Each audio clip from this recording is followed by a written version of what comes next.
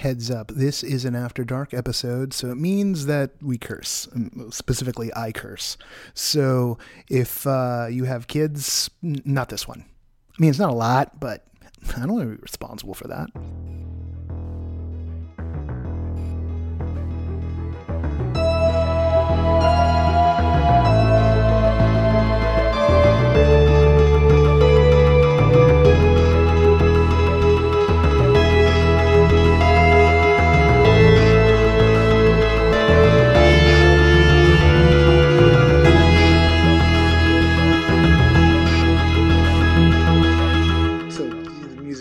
So the music goes, and then it's us. Oh, hey, it's us. This is No Pro After Dark for the last No Proscenium of 2018. I'm your host, Noah Nelson. Joining me from New York City is Catherine Yu. And from another location in Los Angeles County. Down here in deep Long Beach, Anthony Robinson. Hi.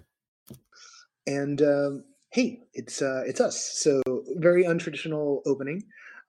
This music straight into us. We do want to thank all of our Patreon backers, of course, and I will endeavor to get the list out. I'll see what I can do about remembering everyone. Actually, can I do this from memory? Okay, go for it. Test. All right. Test. Can I do it from memory? So the sustaining backers of No Proscenium are Lonnie Hanson, Ari Herstand, Jan Budman, Mark Baltazar, Sam Kinkin, and Ross Sigworth. I think I got it right. I think that's right. I think I got it right. Yeah, we've had a little bit of change of the lineup this year, but I think I got it right. I hope I got it right. That's nice. All complaints can go to Noah at noproscenium.com.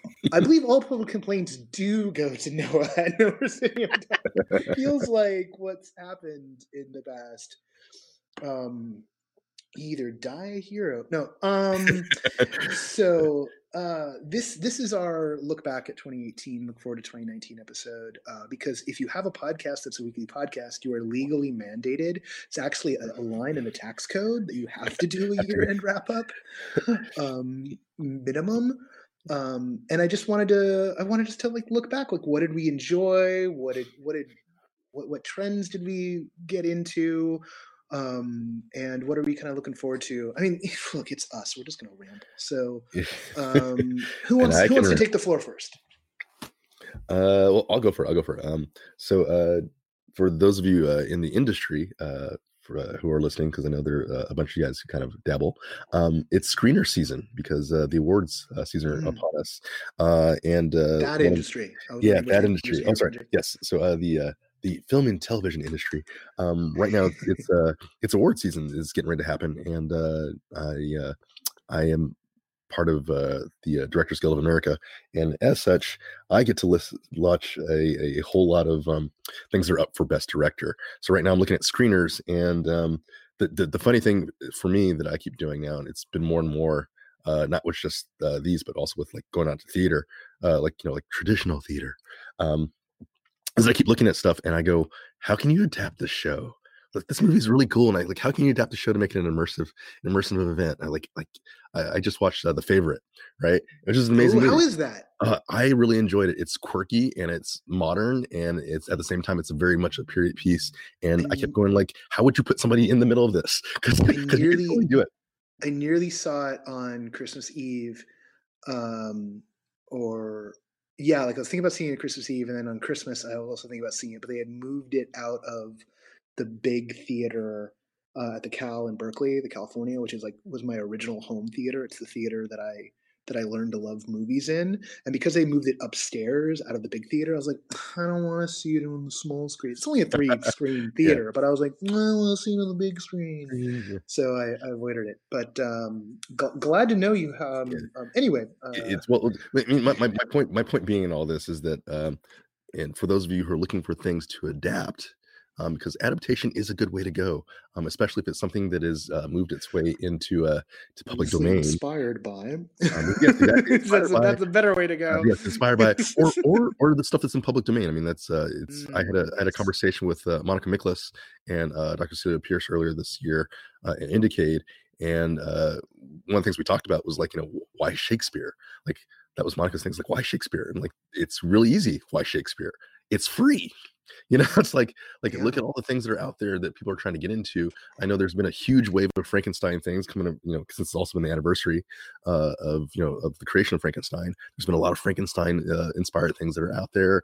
I there's been Oz stuff out here in Los Angeles. I know there's been some more stuff that's going on in New York and in the Midwest that's bomb inspired.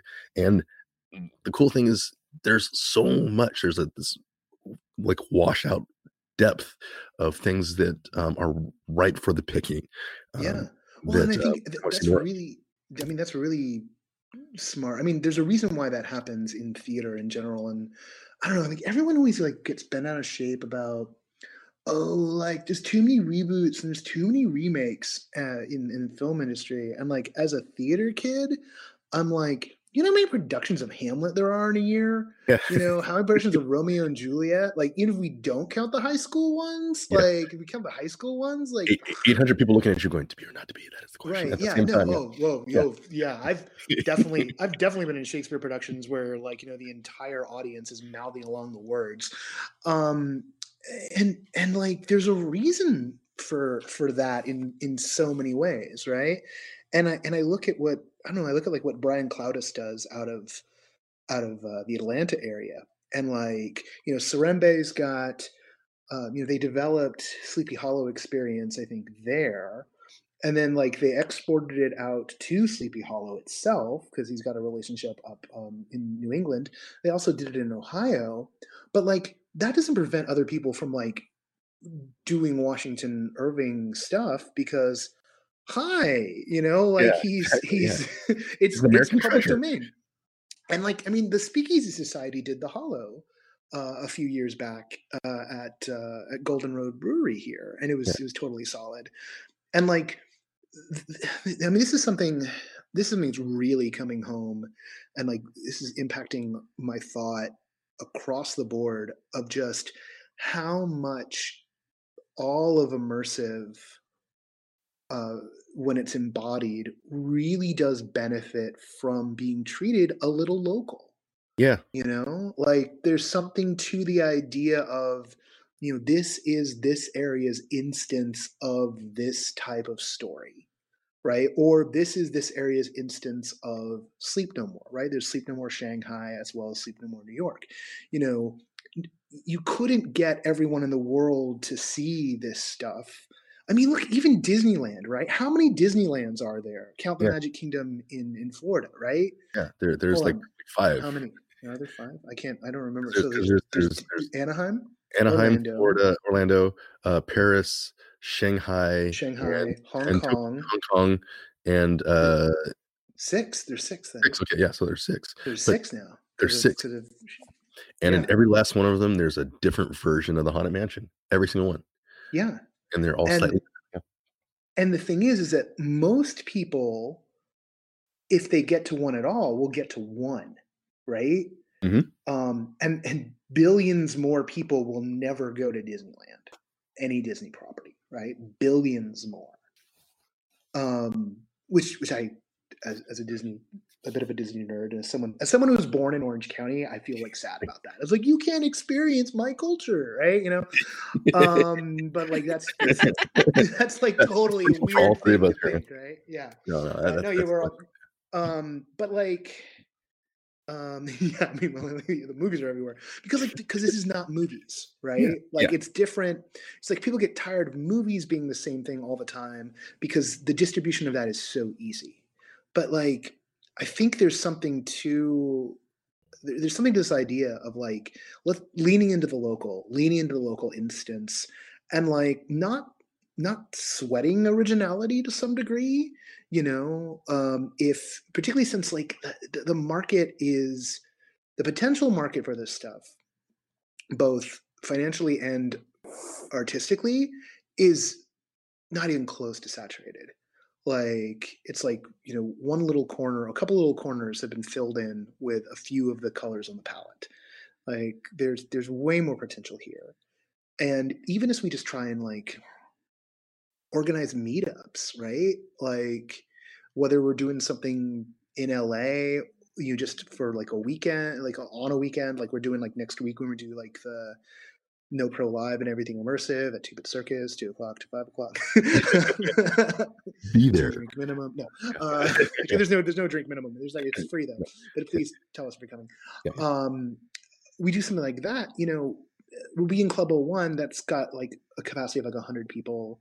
You know, the venue we got IDS at, we can get like 250 people into like the main room, without going to like standing room and capacity. So that means, there's why there's only like 200 seats. Cause like, there's also like, well, there's the speakers and the volunteers and there's the sponsors. Like, so the fire marshal doesn't shut us down. Yeah. Right. And so I sit here going like, God, like we gotta find other ways to like connect everybody, and grow the creative community, grow the fan community.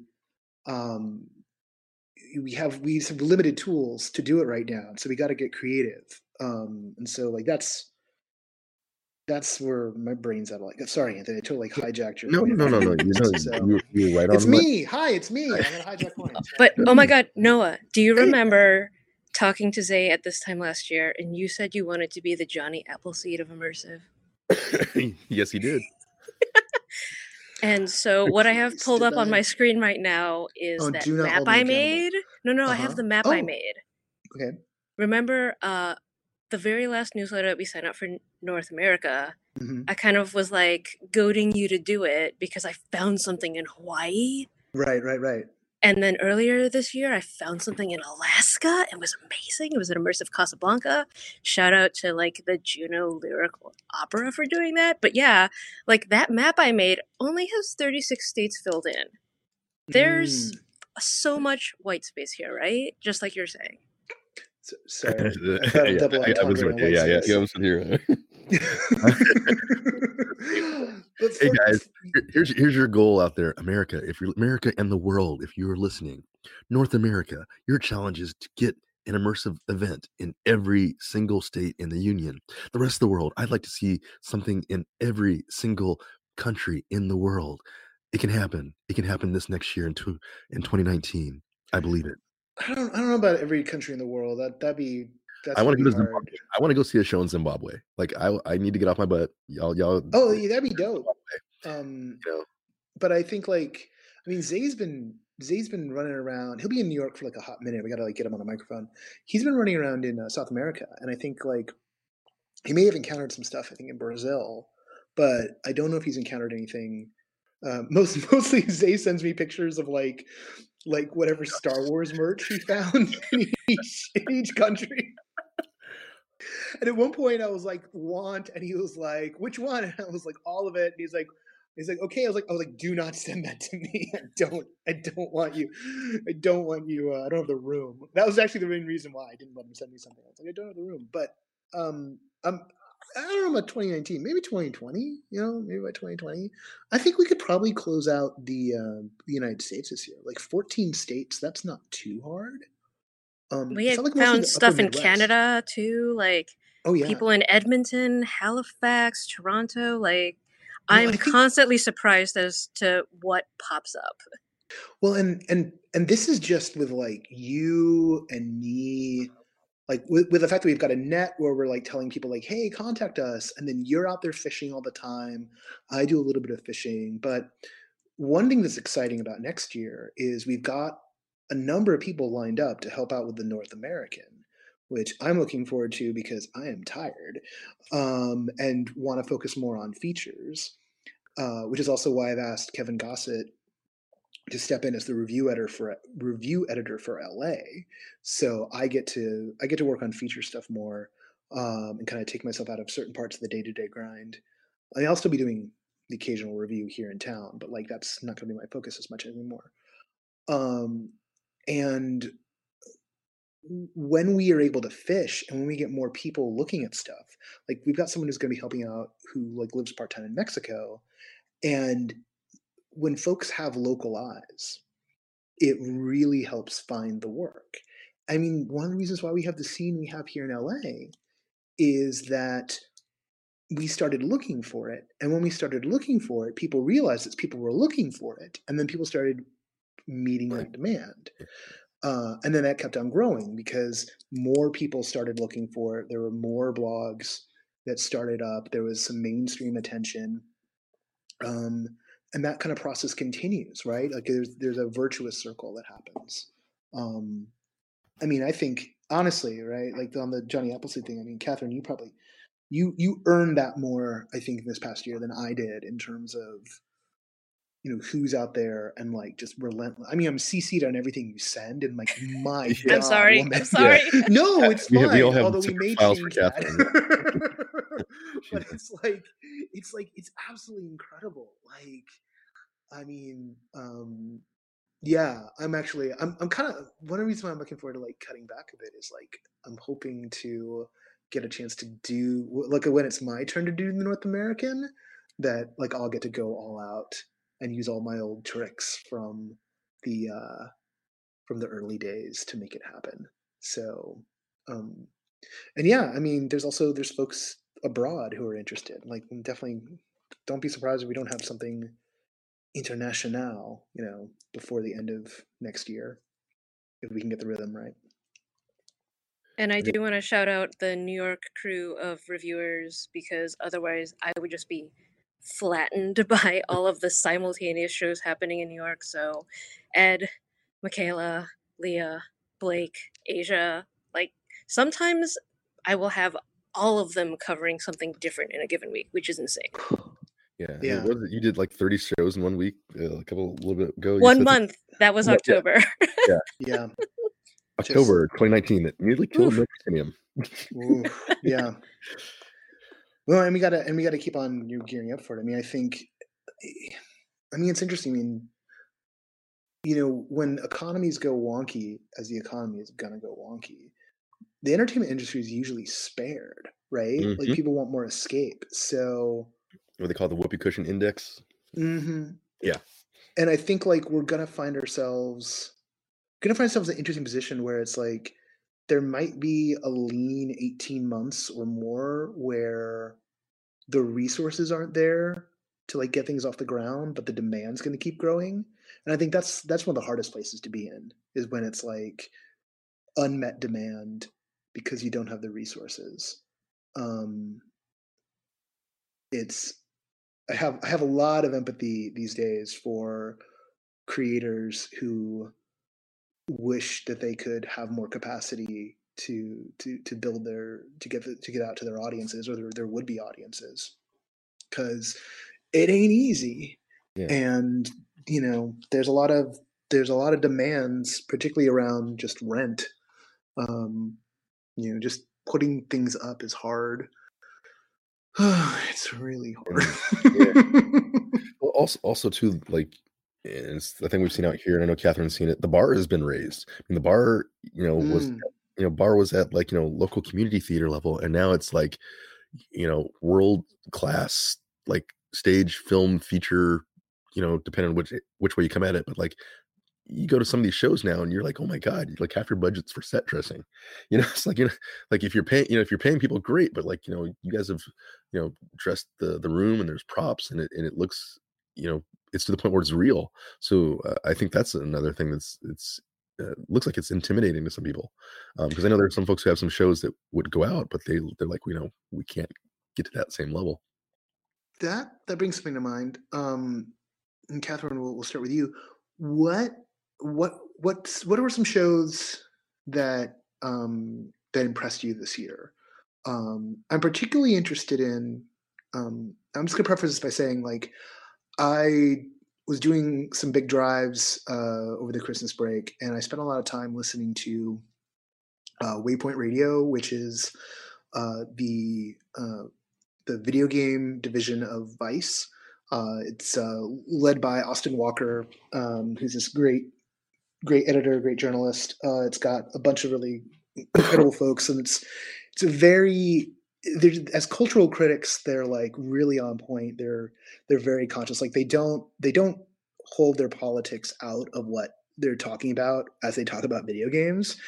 And I love I love how they're finding a way to balance, like, "Hey, we love this thing, but, here's ways in which it's, like, problematic." And then other lines where it's like, "Here's just, like, the cultural discourse around this game." And just they go in on levels, like, really, really, really deep on stuff, while still finding ways to, find the joy. And I think about, you know how much I love approaching this stuff as art, and how much, the need to put a spotlight on things has sort of maybe moved us away from engaging with it as art. So that's the whole preface here. As a toast to Catherine, like, I know there was stuff that moved you artistically in New York, and I wondered if you could talk a bit about that work from the year. Jesus. There's nothing major. Just, please answer the hardest question I could think of at this moment while I drink this beer. Well, kind of going back to what we were talking about earlier about how so much of immersive work hangs its hat on stuff that's in the public domain, stuff that's familiar. I, after reading Leah's review, went to see Shadowplay, which looks like a take on Peter Pan from the surface, but is actually more about J.M. Barrie. It's a very new theater company. I believe some of the principals are recent graduates. And you start out in J.M. Barrie's study. He's late for an appointment to meet you. And as he's reading the script for what would become Peter Pan the play, like the characters just kind of like burst out of nowhere, and there's like a little bit of sandbox, and then at some point you get tracked, and it's all very much about his past, his life history, the mistakes he's made, the marriage that he's in, the estranged son, a very tragic death of a sibling when he was young.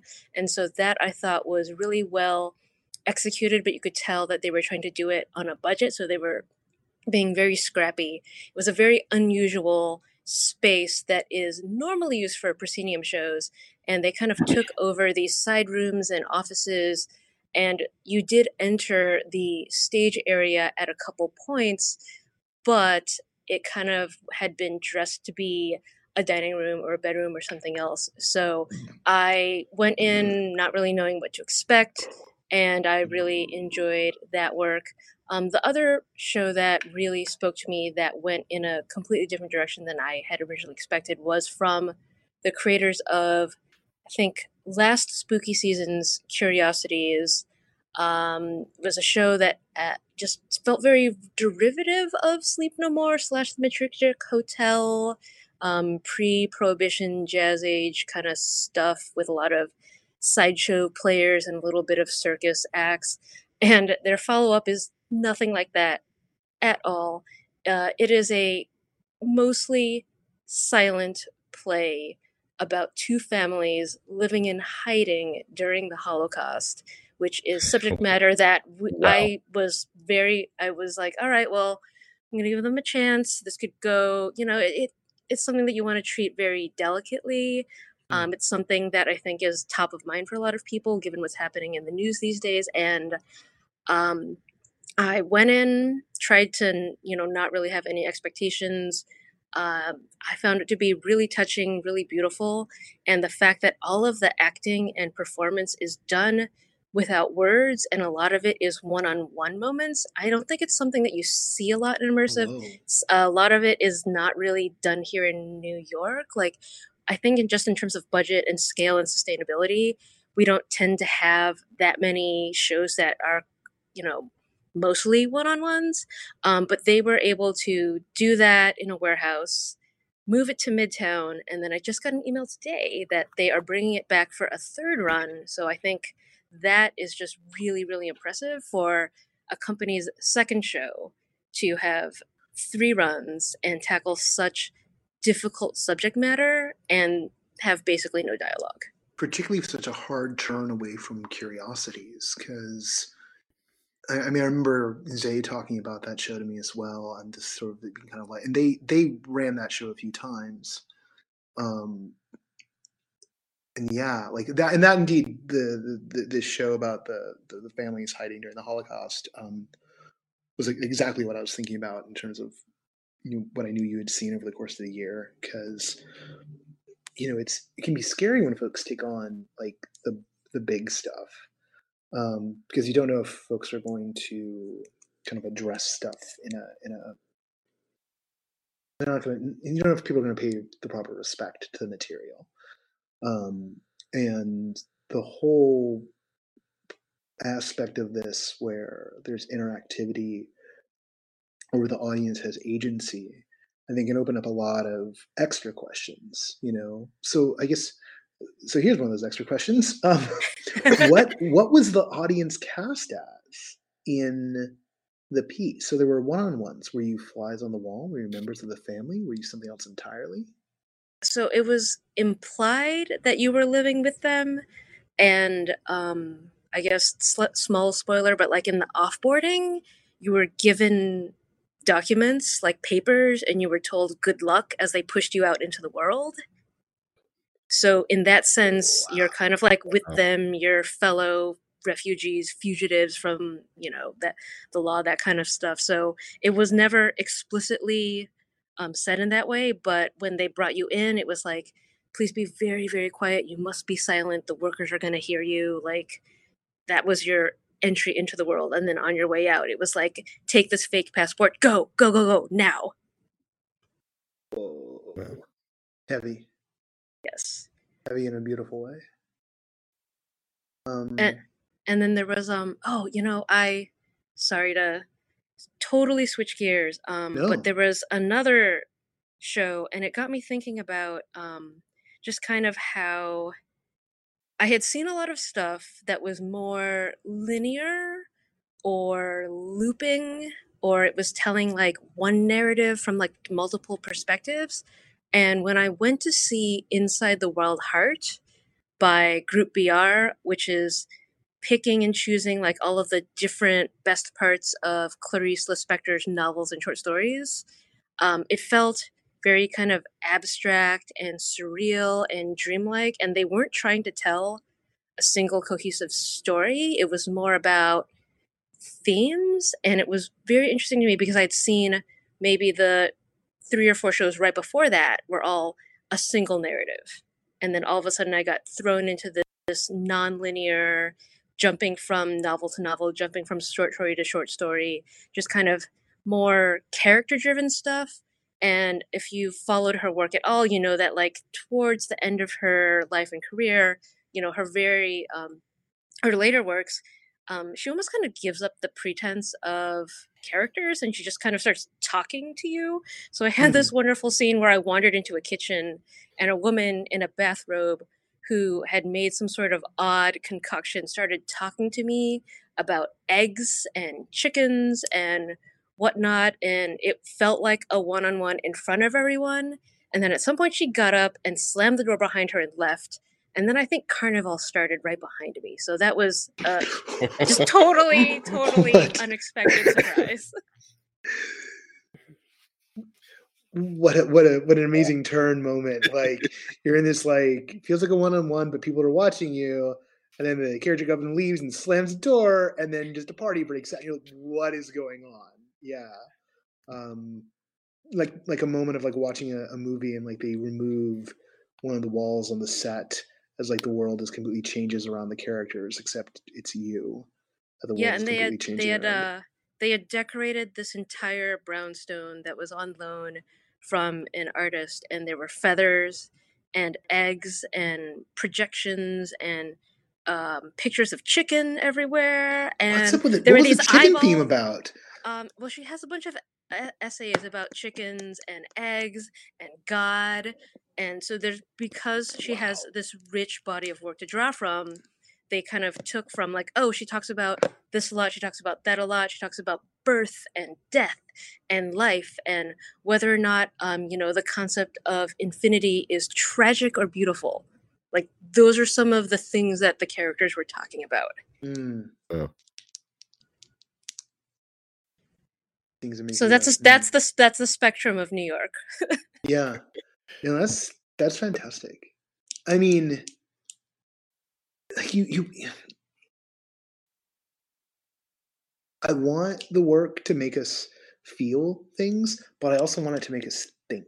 You know, like the immediacy of immersive is fantastic, but God knows, like there can be something that's like I don't know, a little self indulgent if it's just like all focused about hey, I'm gonna make you feel something. You know, I'm gonna put you in this situation and try and like force empathy on you or something like that, as opposed to like giving people the keys to kind of uh, question. to unlock something. Yeah, Yeah, to unlock a conversation. yeah. Um, I mean, Spielberg's fine, right? You know, like Spielberg like makes you feel things all the time and like plays you like a fiddle, and that's great. But like that's just one part of the piano, right? well, that's the thing. It's like you want like it's great when you feel something you're in the moment for that movie, but what you really want is something that you're going to be talking about tomorrow. I mean, it's the water cooler Mm. conversation. You want an immersive or a movie or a book, whatever it is, to be something you're going to be talking about for a while, because the best stuff really does spread by word of mouth. Um, I know one of the cool things for me, my wife is, I'm trying to drag her into the immersive world. She's sticking a toe in once in a while. But I've taken her to two things that she really really enjoyed, and the neatest part for me was watching her want to talk about it immediately afterwards. Like literally, we walk out the door, walking down the street back to the car, and it's like, okay, I want to talk about this right now, and that thing, and this other thing, and this other thing, and then for the next month, we're literally that's the conversation, and you know, the some of the better stuff. Yeah, I'm sure this is true for both of you guys and for our listening audience out there. Um, the best stuff is usually the stuff that you're talking about weeks afterwards that you want to you talk to your friends, you talk to people who've seen it, you want to reach out and you want to digest it. Not just because you all saw something different, but because Mm. part of the engagement of immersive is it being a shared experience. So, I mean that's Well, and one of those, and you correct want me to if be I'm able to wrong, but share. one of the shows that your wife saw with you that you probably talked a lot about was uh, In Another Room season two, Yeah, right? yeah, And like in that show, you get it is possible. Like in the beginning, you can get like everyone gets like a one-on-one, and then you can share notes afterwards. But most of that show, you're with with everyone everybody together, else. Yeah, and it's so character driven and it's so layered because of that character driven nature. and yeah, and I mean the truth of it was, I mean, the big thing for her, um, my wife grew up reading horror books when she was a kid. She wasn't one of the ones who snuck out the books. It was her mom handed her a Stephen King novel when she was 9. So which explains a lot of our relationship. Oh my god, which one? God, I'm trying to remember which one she handed her. It was like she's read a bunch of, like, my wife reads horror, uh, like almost as fast as she reads, like, the Twitter. But yeah, so she didn't have to sneak that. That was she grew up watching those, and she grew up reading those. And so like her first thing, because there's a amazing scene in and towards the end of that show, where it's kind of like their Stranger Things moment where it's like, hey, we're gonna give you a little kid in a room with a monster, and it's innocent and frightening and it's funny, and literally we came out of it, she was giggling, she goes, oh my god, oh my god, oh my god, this is like the stuff that me and my sister used to pretend. We used to do all this exact thing, same thing. And I think for her, that was, it became a shared experience, not just with me and her husband, but it became a shared experience with her sister, um, for something that they'd done. And she reached out, she told her about it. And then later when E3W, put out their little cool, after the fact trailer they did, check it out, guys. If you haven't seen it, you should go look on YouTube. You can find it. I'm so Um, jealous. uh, it is, she literally, she sent it to like all 3 of her siblings, all 4 of her siblings. She was like, here, just take it. And just like, watch this. This was really amazing. Everybody's like, wait, this was a theater thing. It's like, yes, you're sitting there. And it's like, wait, you're in the middle of it. It's like, yes, you're in the tent with with her and this monster. And it, the fact that she wanted to talk to other people and bring them into that world, to me, is, that's kind of, that's the pure joy of going to an immersive thing. I mean, it's like you go see Cirque du Soleil. I'm just gonna jump around. Like if you've gone to see Cirque du Soleil, or if you've gone to see Sleep No More, or if you've gone to one of the amusement parks, one of the big ones, Disney or Knott's, or like Universal, whichever of them, you want to talk about what you saw, right? You want to talk about the experiences you had, what you ate, what the butterbeer tasted like. Oh, this cool ride was awesome, and there was this thing, and here's my my toy that I bought because it was this great experience. You want to jabber with everybody about it, and it kind of spreads like wildfire. Um, and what I'm seeing, what I love to see are these immersive shows where everybody wants to talk about them. And we had a couple in LA recently, Theater Macabre, where it's like people had gone back over and over again, and everybody wanted to talk about it. And people who went to go see In Another Room season 2018, like we talked about it, like we reached people, literally found other people and talked about it. I went to go.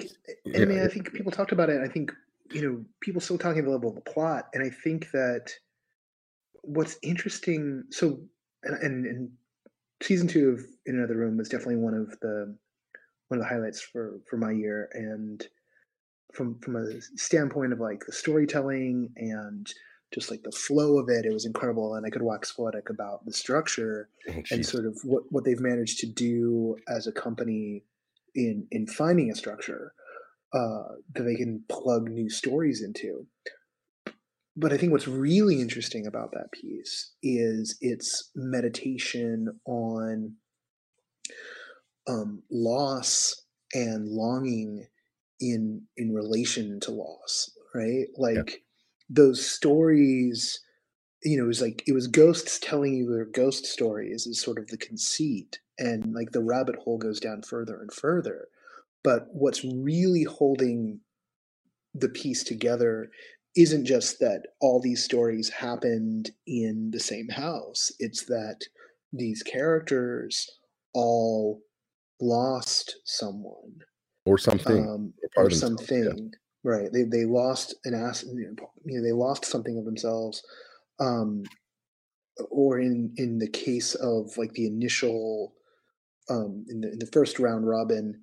In the first of the round robin, all of the women had these toxic relationships that they were a part of, and then that toxic relationship theme kind of led you into the next piece, which then drifted into something that was about identity and about being able to be who you are in the world, but being in a time when you're not allowed to be.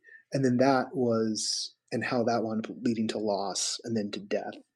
And then that drifted into one that was about loss. So it was almost like this thematic marathon. Yeah. And each of those stories was complete in and of itself in terms of its meditation on a very specific thing, but it all tied itself together. And on a craft level, that was incredible. But what's really invigorating there, particularly I think the middle piece, which is about a man who's returned from World War II. He was discharged because he was gay. And over the course of it, like we find out, like his lover's been missing, and he's been like trying to listen for his lover, communicating to him through a number station, kind of communicating to him from beyond. And this sense of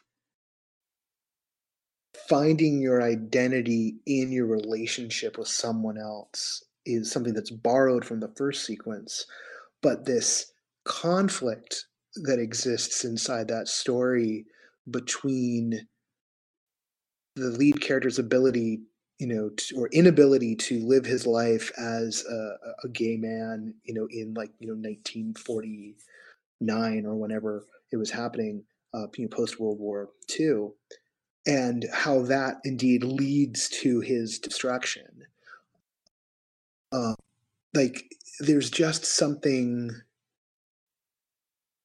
It was something great about the fact that we had this supernatural story, but it was dealing with something that was based in the real world. Very much based in, and just was real and true in a poetic sense, and not just like, wow, this is amazing, right? Or like, oh my god, like like I'm moving mountains, right? Like, I mean, I love things that are like whiz bang, like I love the idea of Star Wars, but on a superficial level, but like I, nothing has staying power if there isn't a resonance underneath it, right? If there isn't a meditation.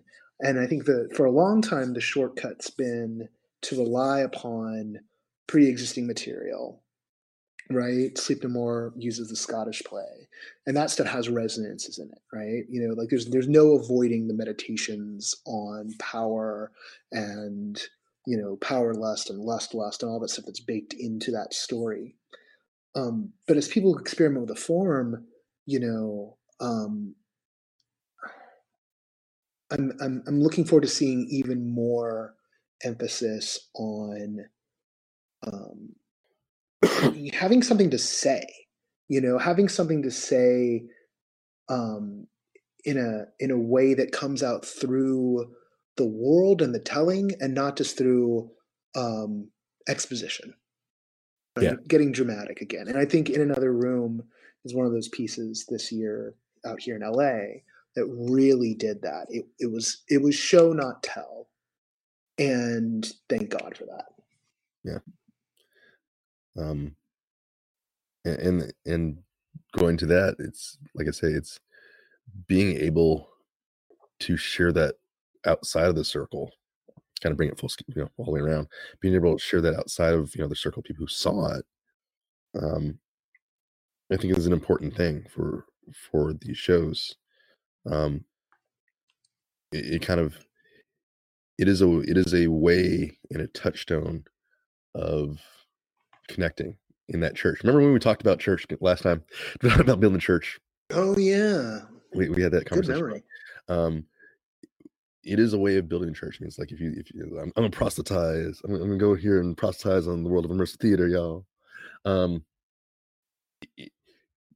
When we have these moments that really touch us in these pieces, and not just you know, manipulate, you know, that we're manipulated into feeling something, is that when we actually want to think about it and grab hold of it and then pass it on to somebody else, it does light a little spark in other people. I mean, like, how many of these shows got started because somebody went to go see something? How many of these production companies got started because they saw, you know, whoever, they went to go see a show, you know, and they said, we can do that too. And it's one of the things I really love about this part of the culture is that, you know, we look at it, we're like, can I do that too? I can do some of it. I can do part of it. And I know somebody else who can do something else. And it becomes that whole, like, you know, like, hey kids, we're putting on a show in the barn, and everybody comes together, and you either can make something new, or in our case, you can make you know, try to build a group of people who talk about it and look at these things and kind of bring them to other people. So it's, I think it is important that there are shows out there that make us want to connect with other people and just talk about the world, you know. What else moved you in town this year? Honestly, like, one of the things that I actually really that I really dug on was earlier this year. I believe it was earlier this year. It's all kind of swimming together, but the car plays, they came back. Oh yeah, back around through Seekstrom. That was something, dude. In part because it was the same way, you know, it was a bunch of these little beautiful little vignettes that were about something that made you think, made you feel something. And some of them were funny, and some of them were absolutely heartbreaking and devastating. And some of them were, you know, these weird little, you know, thought pieces. And the fact that, you know, I got to see 5 different shows in a car, you know, in 5 different cars, and you know, looking from the back seat was kind of cool, you know. And that's another case of like someone's found a great formula and can plug different stories into it, you know. And it's really paid off for them. I mean, the only downside to the car plays, in as much as there's a downside, is that, you know, once an instance is done, it's kind of retired. Like, they don't bring back seasons. yeah. But like, I could imagine at some point, and maybe they will, and them like publishing all of the car plays, and then people going and like putting the cycles on, like, in their own areas, because kind of like, why not? Yeah, well, I mean, you could, and there's a lot of them. I mean, There's a ton. there's a ton of them now. So this is what their second or third time doing it. Doing I this, think more this than that. so Easily, yeah. yeah, I think we're talking half a dozen times probably at this point. Like I know and they've done it at WoW a few times. They've done it, off-site of WoW more than and that. every show is like a column of cars. So like a column of cars is like 3 to 5 cars. They usually do 2 to 5 columns, and each has a completely different show in it. You could Yeah. do a week and do not repeat anything. Oh yeah, and some of them sometimes sometimes the runs are connected, Yeah. right? So like a cycle might all. I mean, one of the ones the one I think I saw two in San Diego. Can't remember. It's been a little while now. And I know one of them, all of them were connected around the same incident. Like there had been an accident, and each of the cars was either were in the accident or in relation to the accident in some way, in some ways, like in some radically different way. And because of the way it's structured, everyone gets loaded into one of the cars of one of the 5 cars, and then it rotates. So you might be the first car you're in might be one that's set after the accident, or it might be one before, or it might be during the accident. And you get this sort of fractal view of reality. And that was just one of the cycles they had that year. There were other cycles going on that weren't structured that way.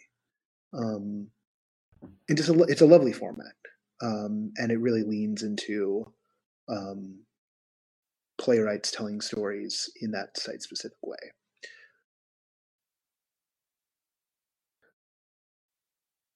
So, question: what do you guys want to see coming up? I mean, like, what are your hopes to see like this coming year? I mean, like we're closing out 2018. It's been an exciting year. It's been full of a lot. Um, like I know one of the things that I would love to see, because I know that there are more in other cities. Pod plays. Mm. I love to see some pod plays, more pod plays spring up here in Los Angeles. Especially after hearing you guys talk about was it Her Long Black Hair? Yeah. Yes, so Um, good, so good. and we Well, I don't have know anything like that out here. So we don't have anything like that exactly. I mean, here's something. So I know that people are thinking about that. And then I also want to point to something we haven't covered yet, in part because I wanted to have a bunch of us check it out, since it's persistent anyway. yes, The Alone Experience yes. dropped like a 60-minute piece. I think Edward checked it out, and Jessica said she was going to check it out under very specific conditions. I don't know if she pulled that off or not. I'd be delighted if she did. And Right, because you're then supposed to do it in a super busy place. Like it's it supposed to be needs to be in public. yes, it needs to be in public. And she chose something with a high level of difficulty. Yes. So I'm not sure she managed to pull it off. And like while Right, she's like on a family trip, right? So like it's not for right. the lack Ed of was will, like, but just "I'll never the do it in time. Times Square," and I'm like, "All Yeah. right, yeah, it's And on it's like, cool. Spotify. You can do Yeah. it anywhere." Yeah. And so I need to download it. And I want to go and do it. I just gotta pick the spot to do it in. And find a little. I think it's something I'm probably gonna do this weekend. Actually, that's a good point. I keep on trying to remind myself to grab it, and then we were gonna not just do like one write up of it because that's boring. Instead, like do like a multi-person write up of it. So uh, that's something that's extant right now, and that indeed can be done anywhere in the world. And then the stuff that's like location specific, which is what Her Long Black Hair is, or Right. what some of Aaron Mee's work, that's something that uh, I would not be surprised to see some of that in Los Angeles in the next year. And I literally shouldn't say more than that about that. Like that's already saying too much. So Dun, dun, dun. yeah, but like not like oh my god, I can't believe that these people are doing that. It's like no. It's just like there's folks who are working on stuff. But I also think it's like it's such a great format, um, and there's so much potential around it, and it's becomes persistent. Like you don't have to staff it once it's up, Yeah. you know, and it's still a very compelling experience, or can be anyway. Yeah. But Catherine, what are you looking at? What do you want to see? You mean like in general, or like specific shows, or Yes. both? Yes. Okay. Yeah, I think I was actually just complaining to Michaela about this, but January is festival season in New York City. Most of it does not fall under No Proscenium's purview, but some parts of it do. So let's see if I can remember all of this. Taylor Myers, who was on the show last year, is one of multiple performers in a show called Duetted, and that is all one-on-ones for 1 hour between the audience member and performer, and that's part of the Exponential Festival. Oh, wow. There's a bunch of stuff happening with Under the Radar Festival. I know that Peter Masante is just finishing up his kid-friendly Jane Jacobs inspired immersive festival just for families, where you see 4 plays in a row, which is amazing. He's also a great performer in his own right. He was in You Are Nowhere, You Are Now Here, and works a lot with Andrew Schneider. But I guess other stuff that I'm also looking forward to, it's all seeming to happen in the beginning of January, mid-January. As you may know, Sinking Ship is mounting the Mortality Machine, which is going to be at Wildrance on the Lower East Side. They are working with some pretty incredible dancers. You might recognize some familiar faces who perhaps have been in Then She Fell or some of Linked Dance Theater's shows. And of course, everyone knows Tommy Hansen from Museum of Selfies, because I know he hates when I lead with Museum of Selfies. And also Stash House is doing a lot of the design elements. So I know it seems like they've put together a lot of very interesting things. They've been starting playtests already. It's dance meets theater meets LARP. So that is going to be super interesting. And then another thing that I'm really looking forward to is Billy Bell, who formed a company with his creative partner, Devin Compton. They're called Cinereal Productions, and they've been doing immersive work in this kind of members-only club in Chelsea for a while, and they're about to mount their first public show. It's a retelling-ish of Alice in Wonderland, but it's got a bunch of familiar folks who you might recognize from Sleep No More, and it's an immersive show on the weekend during the day. It's called the Unbrunch, and they actually want to feed you during it. So and you know, it kind of goes along with that Alice in Wonderland theme. I know that Kelly Bartnick's in it, a bunch of other folks. They're being kind of cagey as to who all is in the cast, but they said that they've done some non-traditional casting, so I'm guessing maybe there might be some like gender swapping of roles. And there's food, and it's Alice in Wonderland, and it's a fresh new take, and Billy's super, super interesting and talented as a Juilliard trained dancer who used to be the boy witch, who now studies themed entertainment design at SCAD. So right in the No Proscenium wheelhouse. So I guess to bring it up a level, like, you know, more of the theater mixing with the escape rooms. I would like the Void to hurry up and open up their 10,000 locations across the country that are supposed to happen. I want Chained to tour because they keep dropping all of these hints. More mixed reality, theme park stuff. more XR would be nice. Like, I think there's a lot of potential there. But the stuff that winds up, you know, incorporating people, like I hadn't gotten a chance, and I know there's a lot of that work. Like there was Draw Me Close, and there was Alice, and a bunch of, or no, Jack, excuse me. I think it's also something called Alice. Yes, Matthias did both. Yes, and then yes, the DV group who he did Alice with also did the horrific virtual reality play at Venice, and so I think just like that one project like sparked multiple branches, and Jack was with Baobab Studios, and now they're doing Jack Part 2, and all this stuff kind of happening. Yeah, and all of that are things that involve live performers with um, the VR mixed in, and maybe has like the haptic floors or has like other technological aspects to it. And I think one of the things that was really exciting about Chained was that while it's still localized and all the stuff ultimately went to being localized, it wasn't happening in the context of a festival.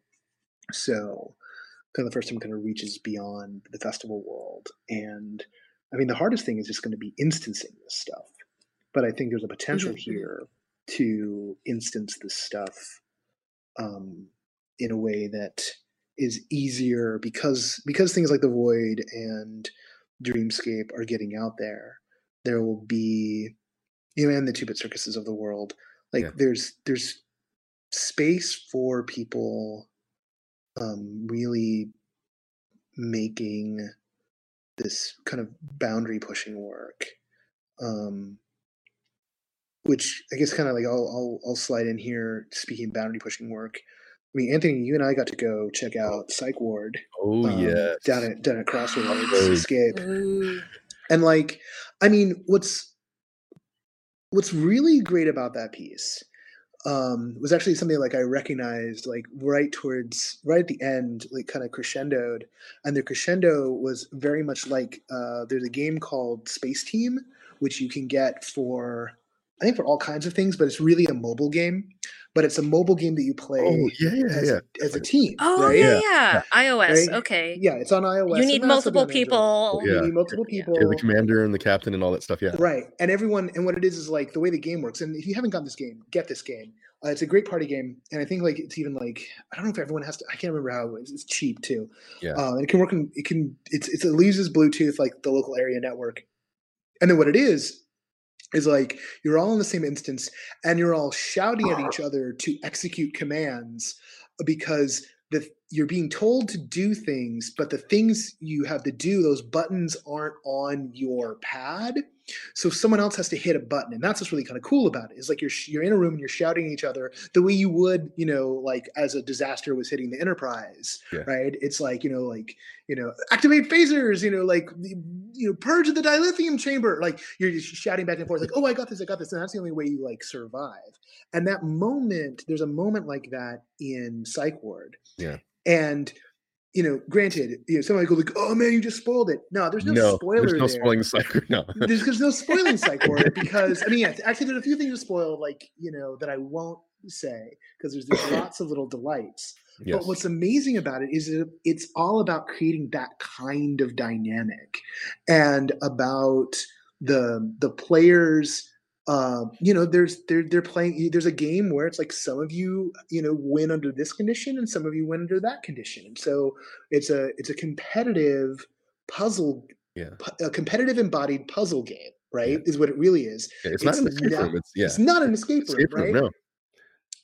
But what's awesome about it is like that means it's essentially a brand new genre, right?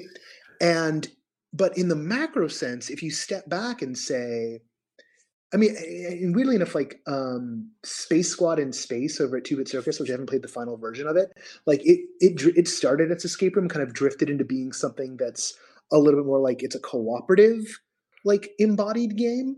Yeah. But this is the thing, right? Is that it's a platform for competition or cooperation that can be replayed. Yeah. And you can tweak just a few things, and that can create a brand new experience for the players. But with Psych Ward in particular, if you bring even if you bring the same people, it's not going to be the same game each time because they're going to randomize your roles. And so it's going to play differently. Like you might, maybe if you went like every day for a week, you'd memorize all the puzzles. Yeah, but even if you did, there's so many puzzles, number one. And then number two, you're still not going to memorize what your fellow players are doing. No, and that's the key to this. That there's a game that's like if you do it right, even as a player, because we had a little bit of role playing going on while we were doing it. I mean, we totally had some role playing going on. Oh my god, tell me. Who was the leader and who was the first? Who was like run and get it guy? Well, and who was tell everyone what to do guy? It's not even that. It is. I mean, there was a point where everybody was trying to figure out. I was like, because it's just a matter of like, you're lunatics at the insane asylum. So there was Please go on. oh yeah, well, us. It's like, there's, me, the smiley guy, Noah, the quirky, crazy yelling guy. Um, and we had the mum's the word people. I mean, we got into it, man. It was and I think that's a whole nother level. I mean, like, it's this neat embodied experience where, like you say, it's this platform for a story, and there's a story there, but you can bring so much more to it if you decide to. I mean, you can turn that into your own little personal LARP if you want to. Yeah, well, it's a platform for play. Yeah. And I think and that's something that, I mean, there's a huge potential here for, I almost want to stop calling it the escape room industry, right? There's a huge potential here for this type of, well, this location-based entertainment, this like themed, it's definitely more of a themed entertainment. Like it's like it's location-based gaming, right? Like it's a location-based game. Like you could kind of play something like it at home, but to get the full effect, you need to go to a place. Yeah. And I want to see Maddie and Luke do like really well with this thing, and I'd love to see them. I mean, like they were sort of resistant. I could tell Maddie was like resistant to the idea. I was like, you guys could franchise this. So I don't know about that. I'm like, well, you better, because like I could easily see folks coming in and being like, oh wow, yeah, we could put these in all kinds of places and not be exactly, I mean, that's the thing though, like someone's going to rip them off, right? Someone's going to go and like try and rip them off, and that's going to make me angry. But they're going to try and rip them off because it's so good. And then other people are going to go and they're going to go, holy crap, what if it was themed like this and the puzzles weren't like that, but it was like this, and the game was really this type of social interaction, right? Because there's all kinds of different ways to graft it in. There's totally different approaches here. It's a category starter, but with a higher degree of difficulty than an escape room. Like you've got to be a really good game designer and a good puzzle maker in order to come up with a game that works like this. I mean, an escape room is, by comparison, straightforward. Solve puzzles in an order, solve and get out, right? Yeah. Like, and it launches 1,000 ships. This thing will be, it'll launch some copycats and whatnot, but it won't launch nearly as many as escape rooms do because it's hard. Because it's hard. It takes you got to be more clever to like design something like that. But oh my god, like once you do, because of the replay factor, like I want to go again. Can we go again? I totally want to go in. Like yeah. Catherine, get out here so we'll drag you. All right. Yeah. So that's Psych Ward Crossroads Games in Anaheim. Yes, in Anaheim. Yeah. So it was absolutely fantastic. And I think more things of that nature, right? Like, and things like The Void and Spaces and Dreamscape and all these other things, they're touching the same nerve, which is, it's a social experience of playing a game, preferably with your friends, out in a place that has more technology and more whiz-bang factor than you can have at home. Yeah. And I think The Void has tapped into the fact that they're doing it in malls now. I mean, like if you took what Crossroads has done and put it in a mall, oh my god, like it would work, and people would go. Yeah. You're like, hey, we're gonna have a birthday party at the Psych Ward. It's like. One of you doesn't get to go home. Yeah. Well, and this is the thing, right? And malls are into it. I mean, if memory serves, Dreamscape has like one of their partners is Westfield. Yeah. Right. And like this is real deal here at this point, right? These retail. I mean, there's a whole piece. I don't know if y'all saw it. But Tommy was on CBS this morning. I did see that screenshot. Yeah. I thought it was fake at first. No, it's real. a couple weeks ago. It was really like Tommy was like kind of like waxing poetic, and like the Luke Burbank was like, "Hold on a second, Tommy." It was one of those things. It was like, "Oh God, great!" But then it was also like, "Great, well, that's like our 1980s like let's mock the people playing D&D moment." It's like Luke Burbank who like made his name making podcasts. Like you can play this game, buddy. But like the thesis of that piece started, which was about experiential retail that ultimately got into like 29 rooms and the museum selfies and everything, was that retail stores are headed towards pop-up because traditional brick and mortar is dead as a doornail, and you need to showroom stuff, but brands still need to connect. Yeah. So that's where the vector is. Like people who own malls and own shopping centers, they need attractions and they need stuff that's going to bring people in as foot traffic. It used to be anchor stores. It used to be like, all right, I'm going to go to Nordstrom's. I'm going to go to JCPenney's. I'm going to go to the movie theater, right? Dreamscape also has a deal with AMC, right? They're going to be putting their stuff in at AMC theaters. So I'm going to go to those things. Well, people don't go to the movies at home, out in the world as much as they did because of Netflix and et cetera, et cetera. And the big box stores have died off because of Amazon.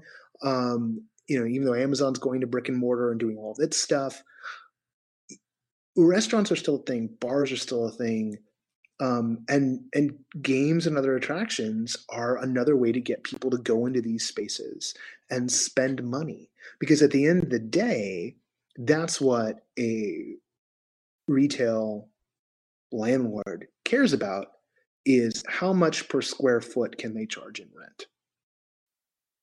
And they've got so many storefronts. Yeah, there's a bunch that are fallow now. Yeah. And in states where, in states where like pot's being legalized, right? There's competition. I mean, and I'll say this in LA all the time, to folks like, look, one of the biggest competitors Immersive has, when it comes to real estate is, weed, because you go down to like Melrose and like 60 Out has a bunch of escape rooms there, but there are way more dispensaries than there are escape rooms on Melrose. Dispensaries are in places that used to be like footwear stores and clothing boutiques and record stores. But guess what makes more per square footage? The dispensary, right? And the dispensary definitely makes way more per square footage than 60 Out does, I imagine, right? Like I don't have any evidence to that, but like I gotta imagine that they do. And the landlord ultimately like profits from that. But the problem with something like an escape room, right, is like it's one and done. This changes that in a way that is different than how the Void or Dreamscape changes it. Because like both of those, they've got their stage and their physical plant, but really one of those experiences, having done some of them more than once, not having yet done Nicodemus though, which I think has a lot of potential. If you've done it twice, there's a you've really done it. Yeah, totally diminishing return. You've really done it. There's no secret to unlock. Nicodemus, I think, is different because it has multiple endings, and I'm really looking forward to catching that at some point with the right group of people. But there also lies the issue, right? It's like you could go in with randos, and plenty of people do. I'm not the kind of person who likes to go. I like to go in with my gaming group, right? Like I was so thankful that the group got to be you, Juliet, Mike and Russell, and one of Michael and Russell's friends, right? Like it was great. Playing with all those folks is really fantastic. So that really changes. So I'm looking forward to seeing more of that. Another thing, and this is a big surprise. See, I can bring it back on track, guys. We were not off track. We were perfectly on track. We were dead exactly. The other thing that I'm kind of excited about, and this one I'm actually surprised, and some of this is recent. So another piece that I saw in the past couple of weeks that I haven't had a chance to write up yet, and this one kind of like was taking time just because like it was done, right? So it kind of goes down in the queue. It's like, hey, this one's already done. Writing about it, it's like writing about the concert afterwards. Like I'm gonna give you a concert review. It's like, oh, thanks for telling me what I missed. I've always hated that. There's some writers I still resent because it's like, thanks for telling me about the show that you really enjoyed, Cheryl Eddy. Yep, I can remember who it was. She writes for IO9 these days. The resentment never ends. Polly's Polymers Holiday Office Party, or whatever the actual name is. I mean, it's Polly's Polymers. So this is one of those pieces that was like thrown together really quickly. I went in kind of being like, really, like, I don't know, office parties. Like, do I really want to go to an office party? A combination of the fact that we were endowed with a very clear social role. And I'll get into this like when I start the review, but like we had a clear social role that allowed us to be strangers in a strange land, but know exactly who we were in that world. So that was a really great thing. And then it was most in terms of like lowering anxiety about interaction. And then it was zany and ultimately low stakes. Like it was all interpersonal stakes, but very clear and just kind of lightweight and fun. And it was like a breezy way to spend like, an hour and 15 minutes with some improvisers doing quirky character stuff and simple to follow like status relationships. And, they rewarded your curiosity just by being playful. And it didn't cost a lot of money. It didn't have like a massive amount of production value. And it was kind of pop up and go away. And if that crew, or if other crews can kind of find more structures like that just really reward playfulness, like just straight up playfulness on the interactive theater side. I'm going to call it more interactive than immersive, really, but like that sort of part of our world. I think there's a lot of potential there, particularly in terms of being the sort of television connective experience. Like people like, they want their next fix. Like, what's the next thing going to be? And I think what's going to move us forward, though, as a field, is the stuff that has a lot of thought and attention and artistic intent and production value, things that really are baked. But to provide that sort of like, oh, I want a quick hit, or like, hey, wouldn't it be nice to go do this? This is fun, and introduce people to some level that's fun and doesn't cost a lot of money. Stuff like Polly's Polymers, I think, is where it's at. Because the stakes are low in many ways, but it's entertaining as fuck. And as a way of entertaining folks and keeping them engaged, I think it's a really natural, smart way to go. And I want to see more of that kind of work between the pieces that people make where they've put in a lot of effort. Because that's the other thing I really want to see, is I want to see people, I don't want to see people just popping stuff up really quickly and kind of, getting stuff that's sort of half finished up the door, because we don't win new converts on that stuff. But I do understand the desire to meet the demand once it's there. But I think it's the lighter weight stuff that's going to help with that in a big way. Excellent. What are you looking forward to, Anthony? Well, it's back to me. Gosh. Stop trying to hide. Oh man, it's like you started it. Oh well, no, I didn't start the fire. That would be Noah. I come in Noah's footsteps. No. You asked this question of the two of us, so now it's answer your turn. Okay. Answer it. Come on, Claire, answer the question. Really, I'm looking forward and holding my breath, and a lot of people are going to hate me. I'm saving my ducats up so that when a certain theme park opens up a new wing, that I can go, and I'm going to be mean. I'm not taking my kid for the first time I go. Anthony, that is. Let's be real here. Let's be real here. First time's for daddy. First time. So you're gonna go to Galaxy's Edge without the rest of your family. Let's see. Yes. I'm evil. Like It's a scouting trip. You have to do some well, reconnaissance, part make of sure it's appropriate, everything, you know. yes, I have to do a scouting trip. See, the other thing is too, I'm just getting like, it's been a really weird time. It's like I've gone the long way around to get my kids into Star Wars, and the older one is digging on it now, like really digging on it because now he's like really old enough to like grok what's like okay, there's stuff happening, and the young one kind of like gets the lightsabers and the guns part. So that's all it is for me is the lightsabers and the guns. that's the important part. But I'm the weirdo who I've got my pants with my blood stripe on them. So it's like I've already got my jacket. Your non-canon Corellian blood stripe. My non-Corellian. You've seen formerly canon, but no, not kidding. Yeah.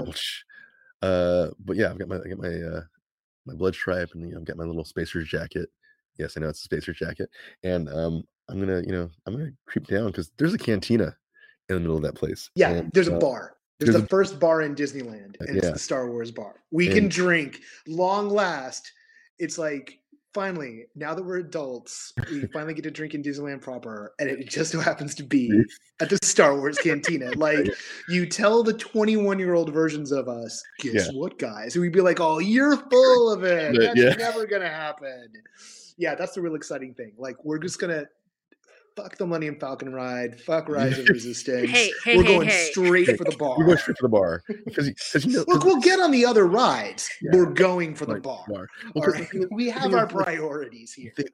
I'm sure those things will be fine. They'll be even better once I've downed 3 or 4 Corellian ales and some Alderaan spice wine. That Alderaan wine, there's only so much of it left in existence. Very rare. It's a wonderful rare vintage. It's like there's only a few Alderaanian trees left, right? But no, like I'm planning to go. I'm planning to go sit in the bar because from all the stuff that we know of it, there's stuff that's gonna be happening in the bar. I mean, like hats off to Disney on this one. They're going all out, and the fact that there will not just be characters roaming outside in the park, but like who knows, you might see a blaster fight in the middle of the cantina. There might be stuff happening. Like, I'm looking forward to see what they do, because if they do it right, that will be you walk in and you are in a different world, and that's what I want to see. I'm looking for. I mean, we're talking about people who know what they're doing. I want to see them do it right. Yeah. Well, and like, I mean, that's a huge thing when we think about Ghost Town, right? And I've only been in Knott's during Ghost Town once, and we went, and it was like Juliet and my friend Mackenzie and I. And then at a certain point, we're like, we should probably go on some rides, right? Let's go on some rides. So like we went on the mine, like the log ride. It had been a long time since I'd done that, so we went and did that. And I think we also did like one of the VR things they had or something of that nature. Yeah. And like by the time we're done, we're just like, oh, we should go back to Ghost Town, to the point where I was like, oh, I wish we had never left. Yeah. Like, why did we do any of that? Ghost Town's better. And Ghost Town is just actors walking around. Yeah. Doing stuff. And so I'm like I was being completely facetious about the Millennium Falcon ride and Rise of Resistance, right? Like, I am completely fascinated by the development of those and what they're planning on doing and the things that they've been trying for and the things they've wound up cutting and the sheer ambition, particularly because they wanted to make those rides integral to what the patrons' experiences out in the land is. Right. But I'm telling you, and I'm telling them as a Star Wars fan, like, I'm gonna be fully content just walking around. Please don't try to live there. Please don't try to live there. Oh, no, that's in Florida. That's in Florida. Like, we'll be doing that later. That's the Florida plan, right? That's retirement. All right. That's the hotel situation. Like, I just want to soft, role play there. Yeah. I don't need to do it. I don't need to go hard. I don't need to go full on. But like, I want to go with my people, and I want to slip into character. And frankly, the rides will, we'll do them like instanced, right? But if we're gonna RP that, then we're gonna be there. We're gonna have our own thing, Yeah. and part of that thing is gonna be going to the bar and drinking and spending money on stuff, and hoping that we can just kind of lose ourselves for a couple of hours or a whole day If they do it in right, character. credits. If they do it right, you can totally buy credits to use at the bar. That's what I want. I want to see that, guys. Just saying. Yeah. We I got mean, I good. wanna have, I wanna have curly and spike tournaments at in the cantina, you We know? know something about that. And Uh, we know a little bit about that. yeah, we know something about Um, that. and this is that's where the dream is, and I think if anything, like, the calculation might be that, like, they feel the pressure, and so I worry they're gonna try and oversell or, like, over deliver. I mean, I hope they over deliver on everything, right? I mean, that's the goal, but, like, the more they can just make space for us to go and make our own fun, Yeah, like, or give us hooks, give us things that we can use to make our own fun. Because I know from just watching your kids or watching you talk about your kids at Ghost Town, like, that's essentially what your kids do. yeah. Is that they make their own fun out of the relatively simplistic stuff that Ghost Town has to offer in terms of plot and fetch quests and things. Yeah, and it's and the thing is, well, here's the other thing about like doing it for Star Wars, and this is why I want to go without my kids. You know, I know it sounds mean, but like, really, let's face it. For those of us who are older, it's a love note. It's a love note. Yeah. It is something that we've all literally dreamt about since we were little kids. Oh, So I so used to draw maps of it when I was like 9 years old. Like, I spent time designing what I wanted a Star Wars theme park to be. I had very specific ideas. And what's sort of exciting to me about Galaxy's Edge is, like, it's pretty much exactly what I described the hub world being. Right down to the Millennium Falcon is parked right in the middle of town square. nice. Like, they built what I was dreaming about when I was like 9, 10, 11 years old. You know? It's Like, the magic of Disney. They mhm. understand. Well, They understand, yeah. here's the thing. I mean, it's like I remember growing up going to Tom Sawyer Island Mm. in the middle of the parks, right? So for those of you guys who haven't been lucky enough to go to any of the parks, Tom Sawyer Island is literally in the middle of the little rivers of America. It's like where all the boats go around. It's in the middle of Frontierland, and It's boring. Sorry. it's I did not like Tom Sawyer at all. how how Sorry. Please well, continue. as a dirty little boy, I mean, As a the dirty old as a man, dirty old it's man. awesome. Oh God, oh God, we're gonna be called direct your hate mail to no. Not in But I would that just be like, sense. I hate this stupid rope bridge. Get me off this thing. but Oh, there's so much more than the that's rope the rope bridge. bridge, yeah. But see the beauty of that place and the quintessential joy of that, and it's when my oldest was like a wee little kid, I used to take him over there and I'd like enjoy it, with him because it's dirt.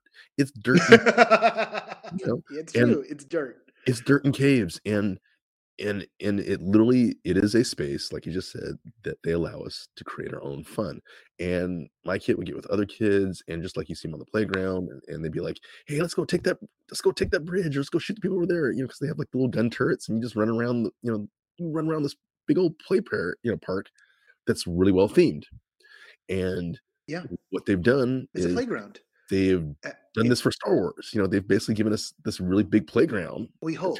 really themed. We We hope. hope. I mean, that's what we're hoping We for. hope. We hope they built as a playground. They Yeah. built as a playground that's appropriate for. I mean, that's the goal. Is like, give us a playground that's got the Pixar magic of it's appropriate for all ages, Yeah. right? And the fact that they've gone and, like, broken the cardinal rule of no booze at Disneyland in the Star Wars land, like, great, you know.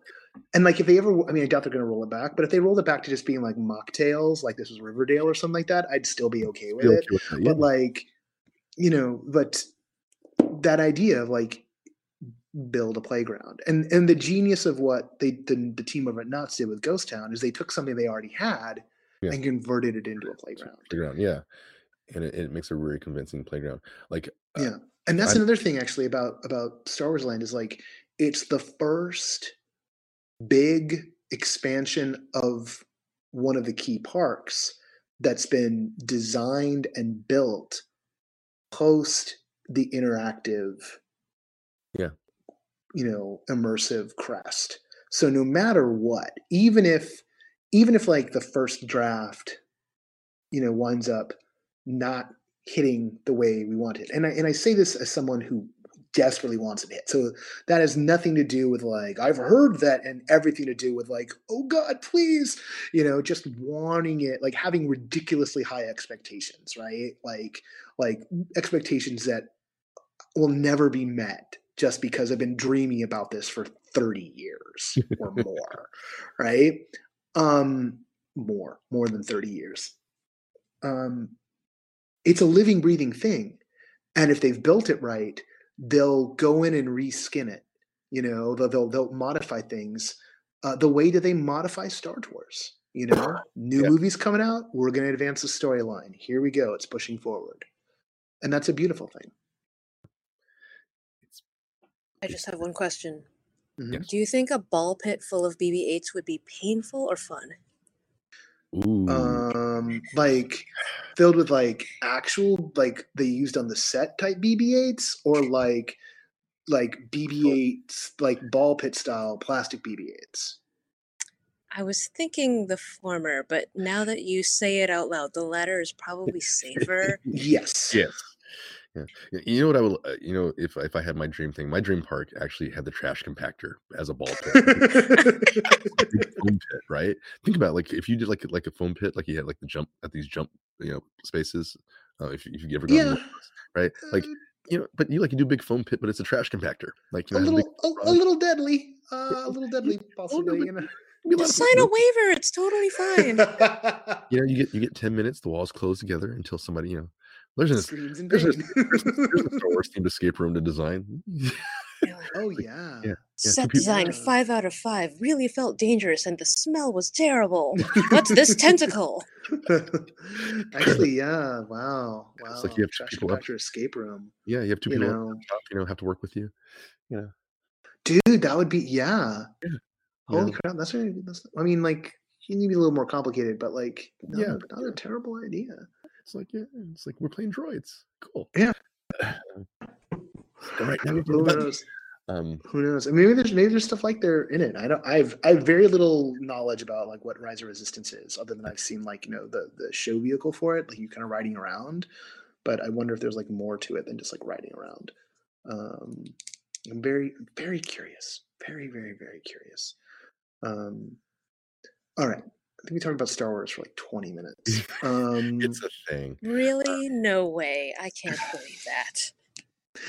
We've been at it for the better part of 90 minutes now. So oh wow. I feel like we'll end a year show, like it happens. But I feel like we should start moving towards like the end here. So we've talked about what we're looking forward to.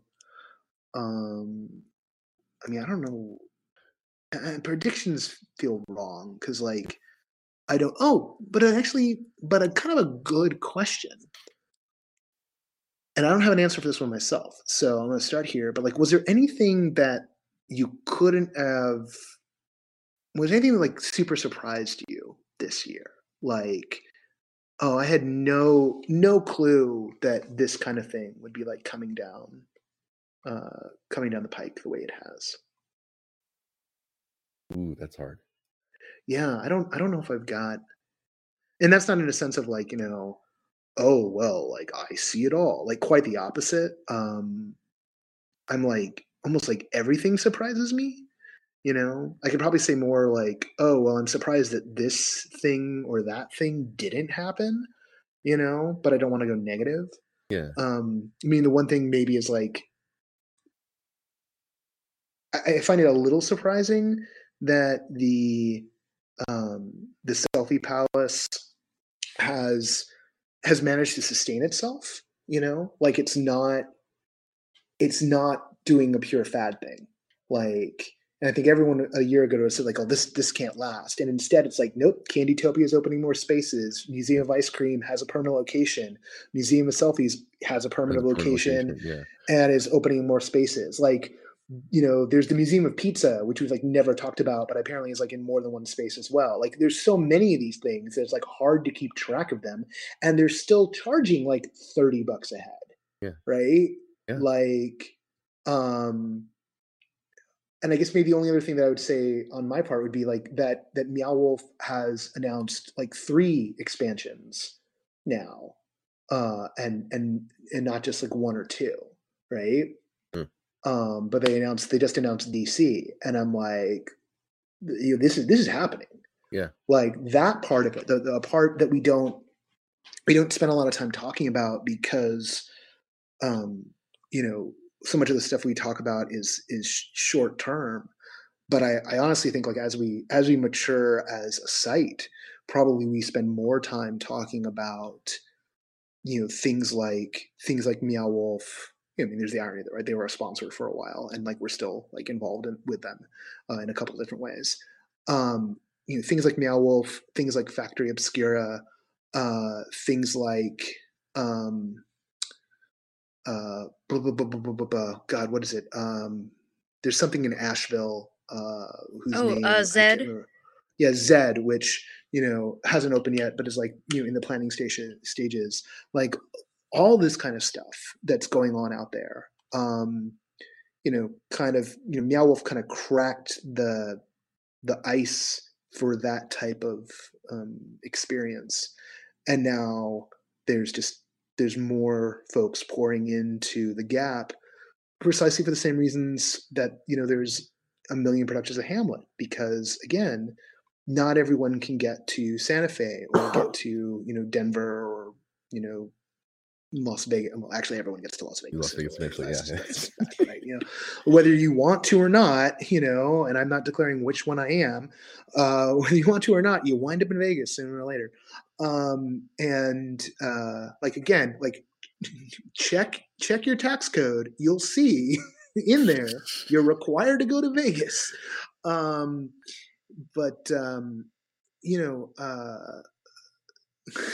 I say this as someone who like really enjoys the Pinball Museum and loves the Red Rock Desert. So I just want to declare, like, I'm one of those people who will choose to go to Vegas, not the Strip. I don't go to the Strip, but I go to other parts of Vegas.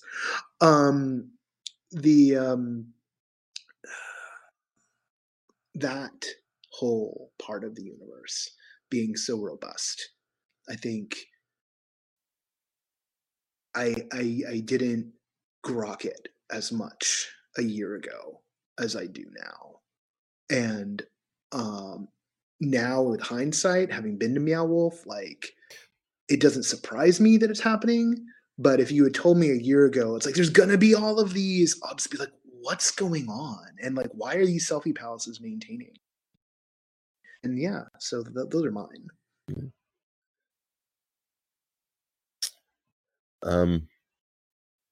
What was the question again? Anything that's like anything that like surprised you this year? Oh yeah, that like magically turned out to be real. The Oculus Go just like showed up. Oh, that's a good one. Yeah.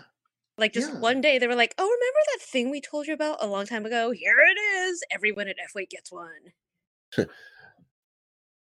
Yeah, no, that's a good one. I don't know if that's worked out the way they quite thought it was going to, but I think that's a really good one. I mean, I'm looking at my Oculus Go right now. The batteries are probably dead. If you have similar problems to me. Possibly. I don't know. I haven't plugged it in a minute. But there you go, right? I haven't plugged it in a minute. Because like there's nothing, like there's no, I mean, let's face it, you can't play Beat Saber on it. So I just got a PSVR because of Beat Saber. I wanted to play Beat Saber. Yeah.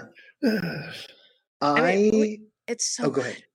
Oh, it's so good. It's great. It's so good. Mike Fontaine was telling me that he's excited about doing it on PC because PC has people do mod tracks of their own. So they do like they take music and they do tracks for it. So there's like a whole mod community around it. That's Have you looked on YouTube? There are people who do it Darth Maul style. Go on YouTube. I know, right? So people are choosing like popular songs or weird random songs. Did And someone then even do it to there's Duel of the Fates? Because that'd be, or dance, even better to Dance of the Fates from the Oral Knots.